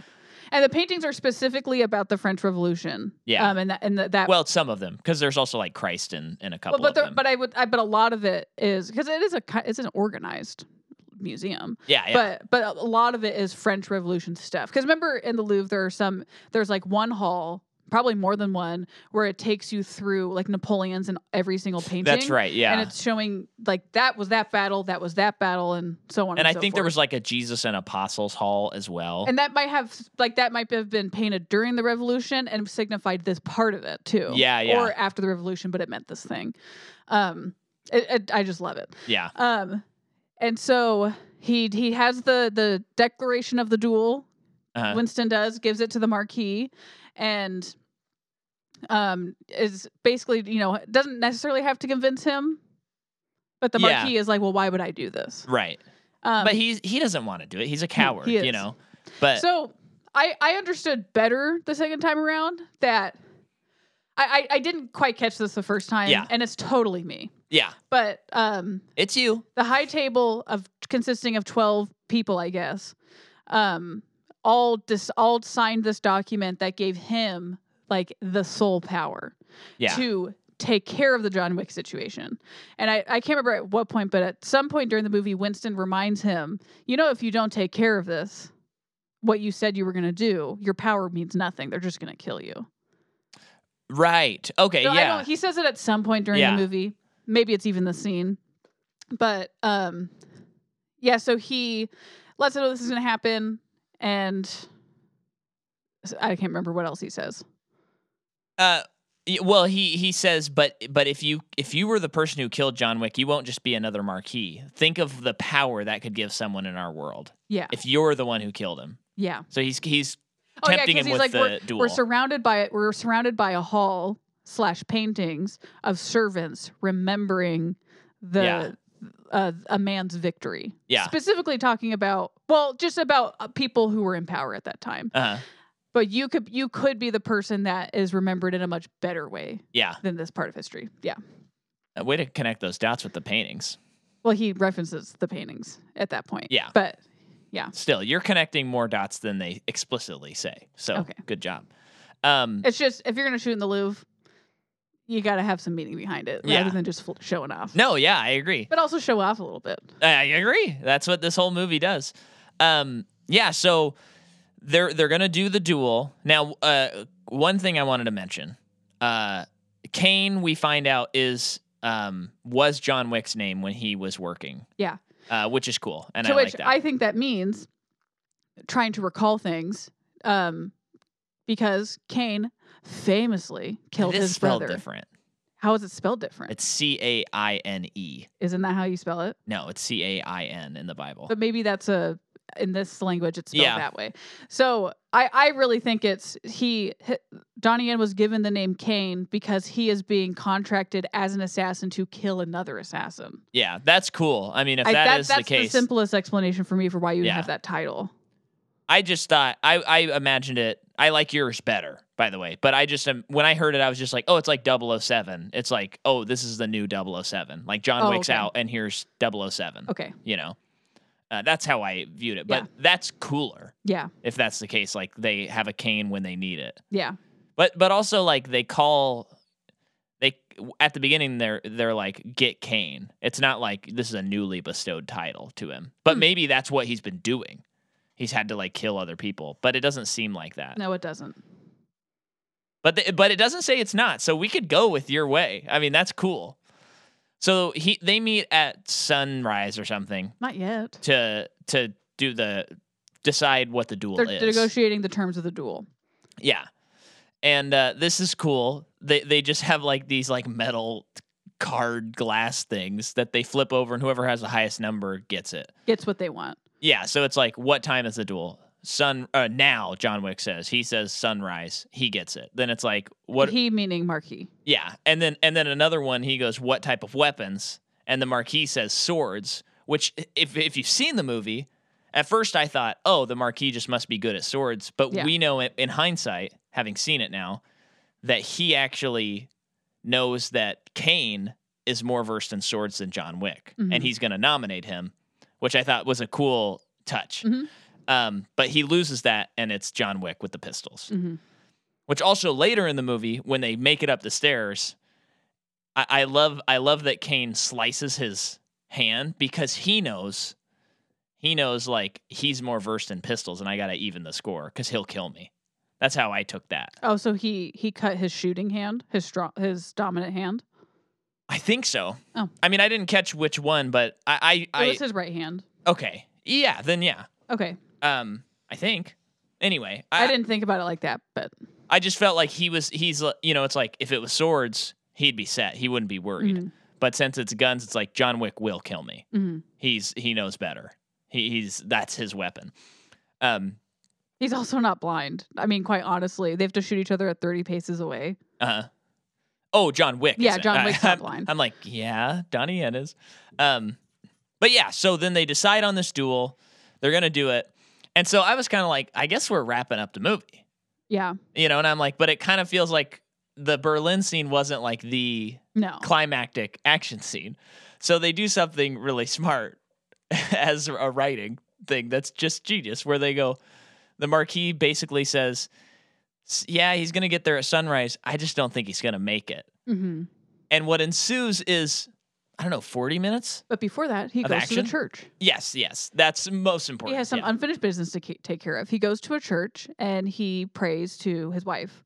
And it's just a nice moment between him and Donnie Yen. Yeah. Where, John doesn't actually think he's talking to his wife, but what if he's wrong? Yeah, I love that. And we, learn a little bit more about Kane and his relationship to his daughter and how he's like, I'm damned because of the life that he's chosen, but my daughter's not. And just kind of saying like, I have to do this all for my daughter. Yeah. And he says that moment where he goes, it's nice to sit here with a friend, John. Yeah. Oh, emotional. Good. Yeah. So then John goes to like the French Bowery. Yeah. Yeah. Where Lawrence Fishburne shows up with his new Kevlar suit. Yeah. A man's got to look his best when he's getting married or buried. And this is being intercut with we're with the operators who there's a his bounties has been going up throughout the whole movie. And it's common knowledge that he needs to make his way to the Sacred Heart Church. Yeah. And he needs to do it by sunrise. He is here right now. We know he's here. Guys, you're assassins. Do your job and you'll get $25 million or whatever it is. Yeah. I love how they shot that so much, but we can get there in a second because then there's that other sweet moment. Yes. Where the Lawrence Fishburne and Winston are taking John to through the sewers to the point where he's going to go up to the ground and go to the church. And that's when they talk about headstones, like we talked about earlier. Yeah. And that's when, John wants a loving husband. Right. So then, like you're saying, there's heart in the movie. It's kind of wild that they pull it off. It's great. From where this series has gone, for them to loop it around and be like, no, but there's a heart at the middle of this. Yeah. It's pretty wild. Yeah. I think too, it's always fun too to try and figure out like if they're telling you if their main character is going to die or not throughout the movie. And I feel like at a point, and when he's in the church with Donnie Yen tells him like, I'm going to kill you, John. Yeah. And John says, maybe not. And then when we're at this scene with Winston and the king, he's like, I want loving husband. And it's like, that does feel like when this is over, I am done. Yeah. I want to be dead. You know? I did think on the second watch that the way John says maybe not feels like not him saying like I'm gonna kill you, but it's like he's saying there might be another way out of this. Which that's probably there's subtext there for sure. Yeah. So then we get like the next 40 minutes of what you're saying, which is probably it's definitely my favorite part of the movie. But I love this first part. I forget where he gets led up into the streets, but it's being the pacing is so cool with the lady who is the disc jockey. Yeah. And she's putting on different songs throughout to help accompany all of the fighting. Yeah. Have a very, very cool painted black cover. Yes. That I freaking That is in love. French. Yeah. And then we have like what I would say is like reminds me of the first John Wick fight scene where it is like, okay, here we go. What's going to happen is it's cars like hitting each other and running around shooting each other. Mm-hmm.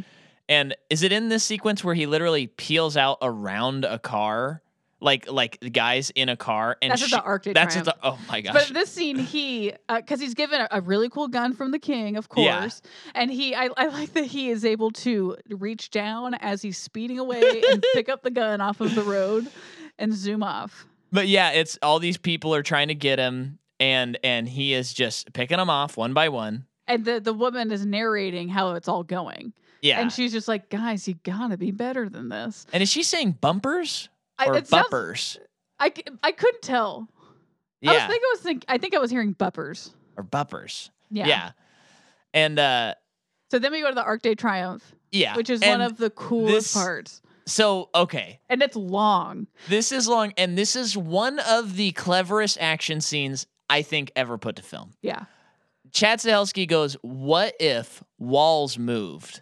That's what this fight scene is, where it's like cover is literally moving around. And instead of, much like the club, it's like, no, the traffic doesn't stop. They're still just driving around and they all have to fight within this. How much do you think was actually shot there? I can't imagine a lot. Me neither. Because as we know from Mission Impossible Fallout, they were given how long to shoot there? I want to say like half hour. Maybe. They had I think they had like one shot to do it. Or like 2 or 3 run-throughs. And that was definitely an action sequence for sure, but it is nothing compared to this part to John Wick 4. On the scale. Yes. Yeah. So and even in the Mission Impossible movie, most of those cars are not real. Yeah. Because because they couldn't risk not getting the shot probably in 1 or 2 takes because one driver wasn't like messed up. Well, and honestly, I mean, putting any actor in that kind of danger when you can pretty much fake it with CG, like put in a CGI car. Yeah. I'm fine with that. Yeah. Like do that. You know, yeah. I don't want Tom Cruise to die. I think it's also to eliminate human error in that situation. Yeah. But yeah, so it's this fight where the cars are driving around and they are like running in between cars. People are getting hit. This is where we talked about like, you know, some of the cars are CG and they're hitting people, but it's like real hits. Mm-hmm.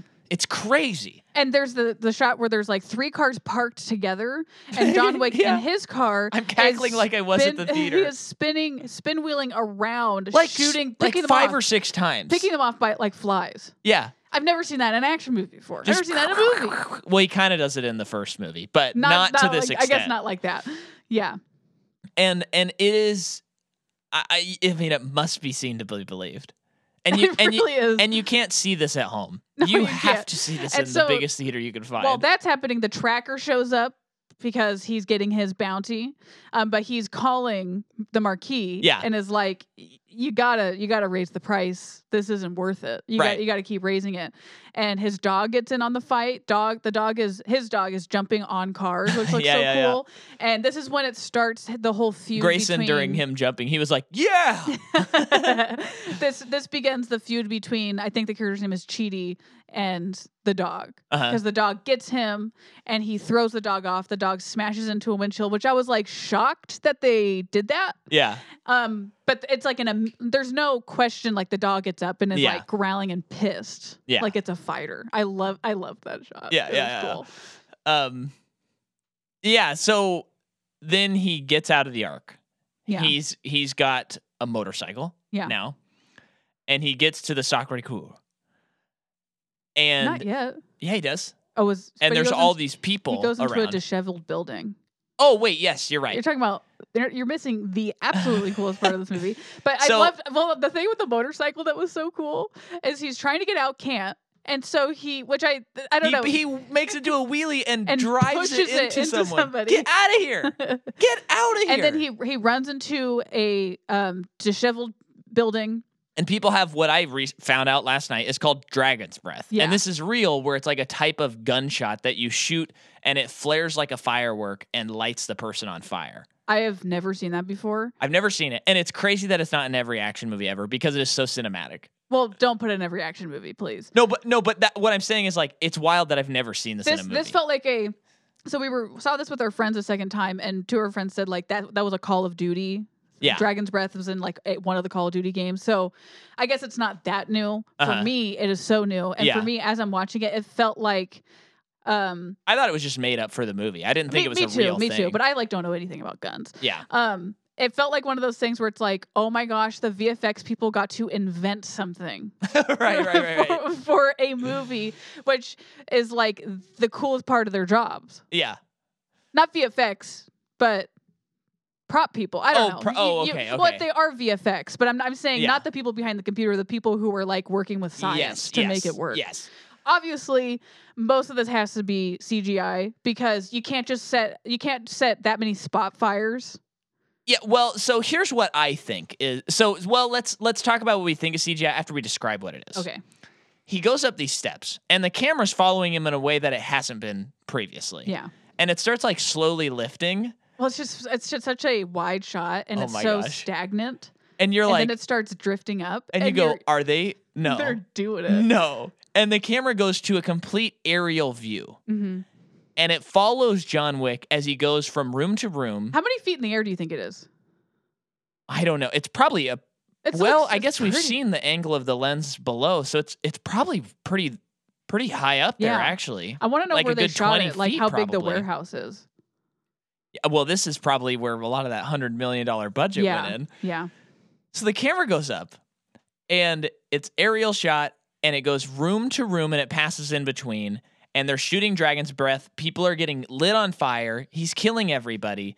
He's doing flips and all this stuff, but the perspective is so interesting. Yeah. Like when he does like a roll, it doesn't look how we expect to see it. So it just already like everything about it is inventive. This looks like a video game. Yes. And there's even a shot where he's hiding behind a kitchen island, and someone jumps in the air above him to attack him, and he shoots the dragon breath, and they go flying high into the air and lit on fire. Mm-hmm. And then they keep going. I could not even believe what I was watching. No. And when we were watching it the second time, I was trying to think like, how did they like stitch this together? Because how could you do this shot?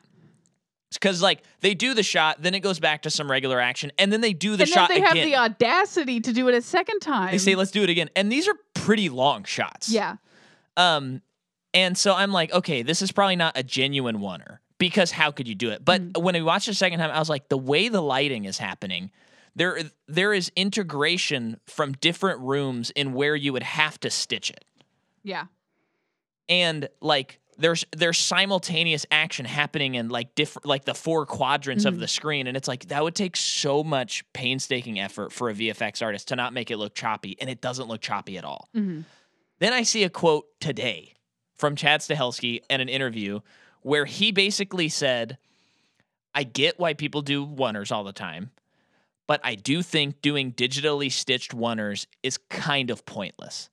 And he did cite 1917, funny enough, where he was like, I saw it and I get it, but I think it actually hurts the movie. Interesting. Which is funny because that was exactly what I said about the movie. And then he said, but when you do something like Children of Men, you're so invested and it's so exciting. And none of that is cheated. I feel like they might have done a little bit, but basically when I read the thing, I was like, oh, so that was a legitimate shot. It's not stitched together, because you wouldn't go out on a publicity thing, say that, and then you're not doing the real oneer. Yeah. Can I defend 1917 though? Yeah, please. Because I think it was such a great choice for them to do that, to make it feel like it's all one long shot. Yeah. Because you really feel like it's all one day. Like, rather than Right. just doing cuts and everything, you really feel that range of emotions that our character goes through in a whole freaking day. Yeah.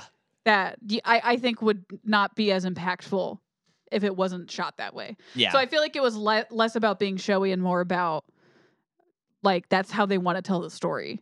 Yeah. Well, and Technically. he mentioned birding. He mentioned Birdman, and he said, I love Birdman. Yeah. And he said, but for me, that one is like more character driven. So Sure. like the stitching works for me. Yeah. In that.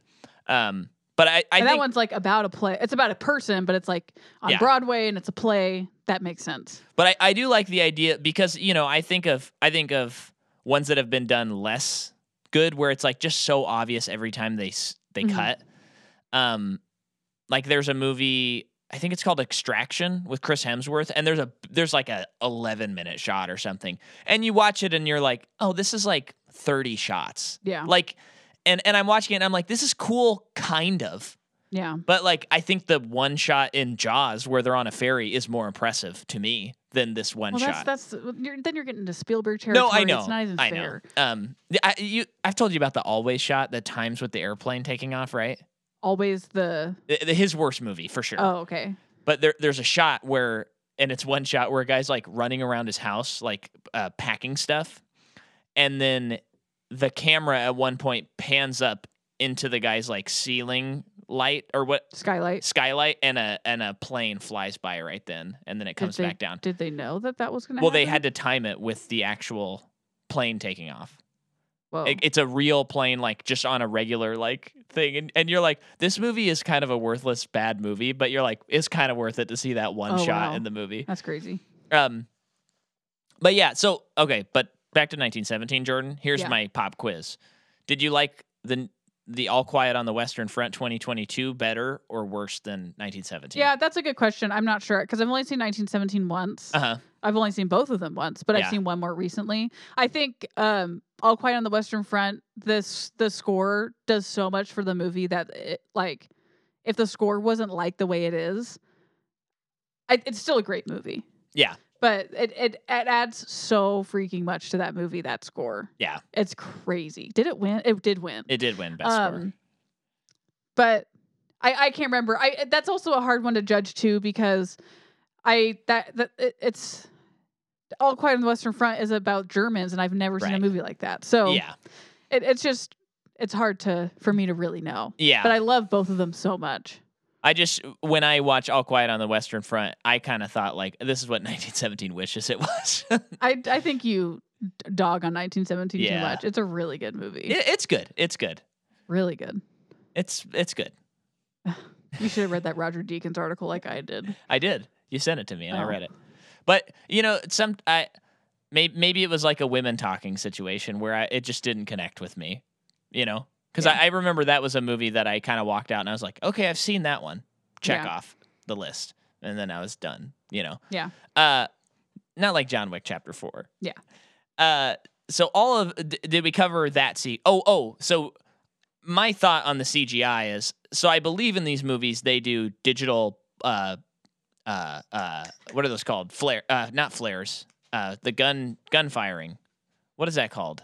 Backfiring? No. The muzzle flashes. Flashes. I believe they do muzzle flashes because they don't use real blanks.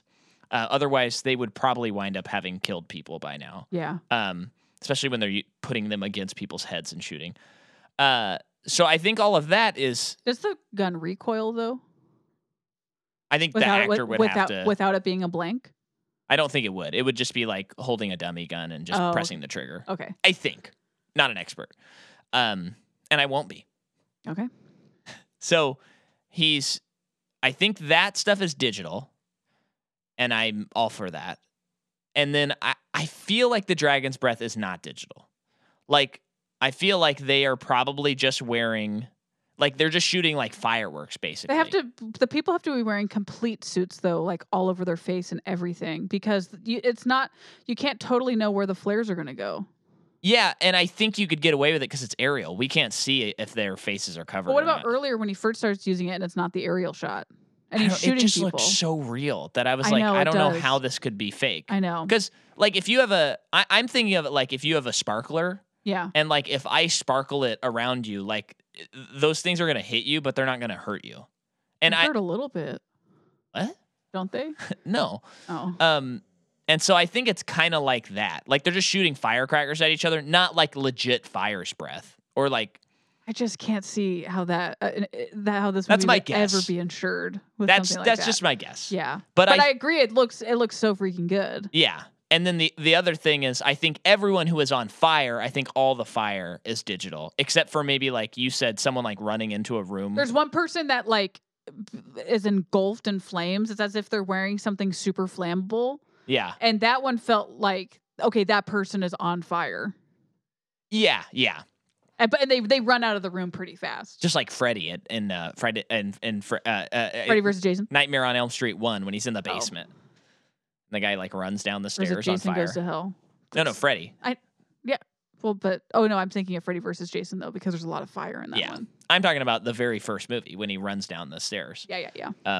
Anyway, great shot. Then there's also a point where the dog jumps over John Wick and starts killing a guy. I think the dog was digital.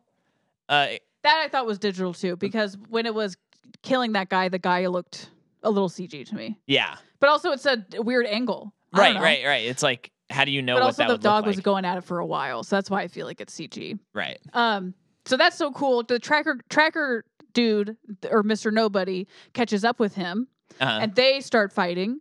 Right. And then I almost skipped this part. The dog and the Chidi are fighting, or the dog like overtakes Chidi again. So that man is going to kill the dog. And John Wick has his gun pointed at the tracker, sees what this man is about to do to the dog. What does he do? He shoots the guy. He shoots the guy. Doesn't kill the guy, but it saves the dog. And this to me was like, oh my gosh, this is like the full circle of John Wick. This started with the killing of a puppy, and then John is able to come back and prevent the killing of this character who is like John Wick before he becomes John Wick. Exactly. So he saves that guy's dog, and that guy, it completely changes him. Yeah, now he's on John Wick's side. Yeah. He wants to help him. Yeah. I mean, he struggles with it for a little bit, but eventually, in the movie he does. And it's just a great way to like not pass on the torch kind of a thing, but to be like these are these like prototype characters or archetype characters within this very series. Yeah. And this character is going to be John Wick, and he just prevented like his story. Yeah. I mean, that guy probably doesn't have a dead wife, but yeah. But still, I mean, it's wonderful. Yeah. And it was very poetic and kind of a beautiful moment. Mm-hmm. Then he gets to the stairs. Yeah. And he has to fight his way up the stairs. And on the radio station, they're like, "Hey, Buppers, let's see if our man in black can make it up the 221 stairs to the church." And then we've already seen some of the most incredible fight scenes we've ever seen. And they're like, let's do it again. Let's make another all-timer. Now, I think my favorite is probably a tie between the Arc de Triomphe and the aerial shot. But this is pretty close. I know, same here. It's pretty close. Yeah. He's fighting upstairs, and it's the kind of thing that you watch, and if you take yourself out and go a little more analytical, it's like, I can't believe that these actors are being put through this. Because they're being thrown downstairs. And I've heard stunt people talk about it where it's like, when you're thrown downstairs, you just kind of have to get thrown downstairs. Yeah. Like, yes, you get padded, but you're gonna be black and blue. Yeah. Like, there's not like the easy way to do it. You just have to if you want it to look good. Yeah. So they're fighting. He gets almost to the top.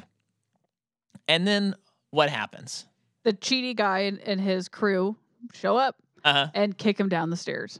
And he falls all the way down the stairs in one shot. And they're also juxtaposing this or adding even more tension because he has like 2 minutes left to get to the duel. Yeah, and if he is late, he is excommunicated or he is killed, executed, and Winston will also be executed. Yeah.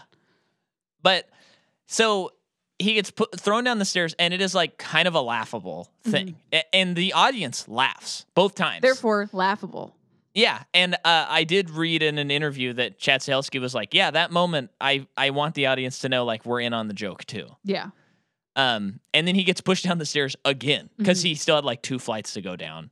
And it is cool how the guy's like running down, chasing him in the same shot as him flying down the stairs. Now, this, on the second viewing, it hit home for me. Something I probably should have already known. But I realized, like, oh, you know what? This is this insane world.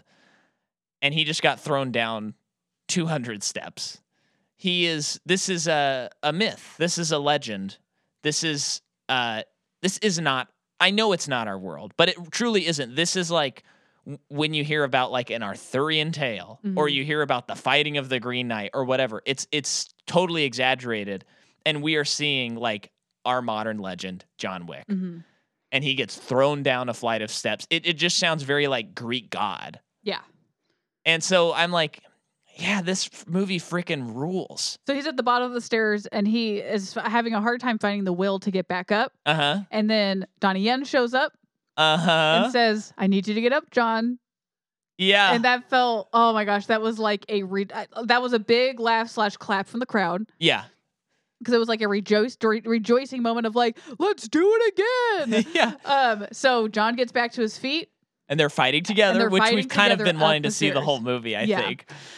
So they fight their way up the stairs. While that's happening, the tracker catches up to them again with the dog. And he is about to shoot John Wick, and then he looks at the dog, and the dog's goes, like, you can't do that. He shaved me. And then he's on John Wick's side. And he John Wick, or the dog goes for Cheety's nut. And then the tracker kills Cheety. And then the dog pees on him. Huge laugh from the audience. Both times. Both times, yeah. And we're dealing with gods and men. You know what I mean? This is no longer the realism of our world.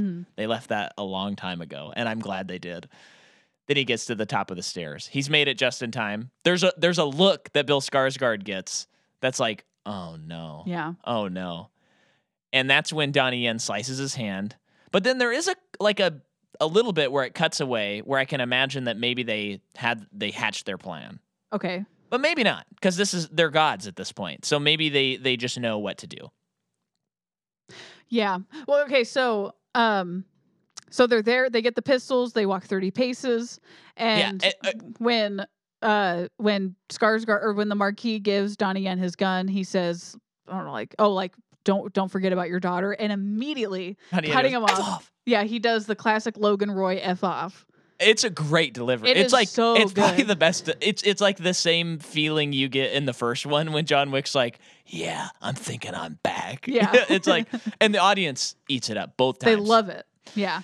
And then and it's just great because at this point you were like, I am so sick of Bill Skarsgård, and like any good. I mean, we talked about this 3 times with the Good, the Bad, and with the Man with No Name trilogy movies, where it's like when you get down to like the duel, and it's like, how is it gonna how are they gonna do it, and how is it gonna be satisfying and exciting? And with the Sergio Leone movies, there's always a fun little twist, and so I'm really glad we covered those this year. Yeah. But on this one, it's like, how are they getting? I couldn't figure out how they were gonna get out of it. Yeah, me neither. Because I'm like, they have to kill Bill. Huh? But I'm like, I don't know how they get out of it. So they take their 30 paces. And then when Winston gives John his gun, he says, what a beautiful sunrise. It's just like he's making John like, enjoy what's probably the last moment of your life. I am making you. Enjoy the sunrise together. Yeah. And then John says like, do you have anything to say or any last words or something? And Winston's like, just have fun out there. Yeah. And then when he takes his 30 paces, this time I noticed that John Wick kind of, you can even see it in the shot, he kind of steps hard where he's at. And I took that as he is letting Donnie Yen know exactly where he's at so that he can shoot him without killing him. Yeah. And then the guy says, fire. They shoot, they hit each other, but they're just flesh wounds. Then he goes 20 paces, so they come in closer. They fire again. They hit each other. It's still pretty intense, but they're going to be okay. 10 paces. 10 paces. So they're now 10 paces apart. And then they fire again.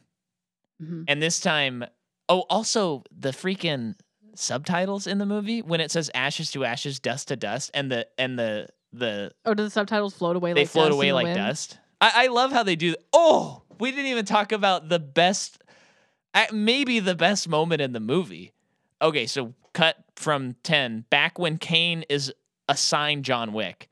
That's the best moment in the movie. They give him the braille. You could just say that that's really cool how they do the subtitles. I don't think that's the best moment in the movie. It's one of the best moments of the movie. They hand him the braille, and he wipes his hand across it. And the subtitles show up under his fingers. And it says Wick N. Yeah.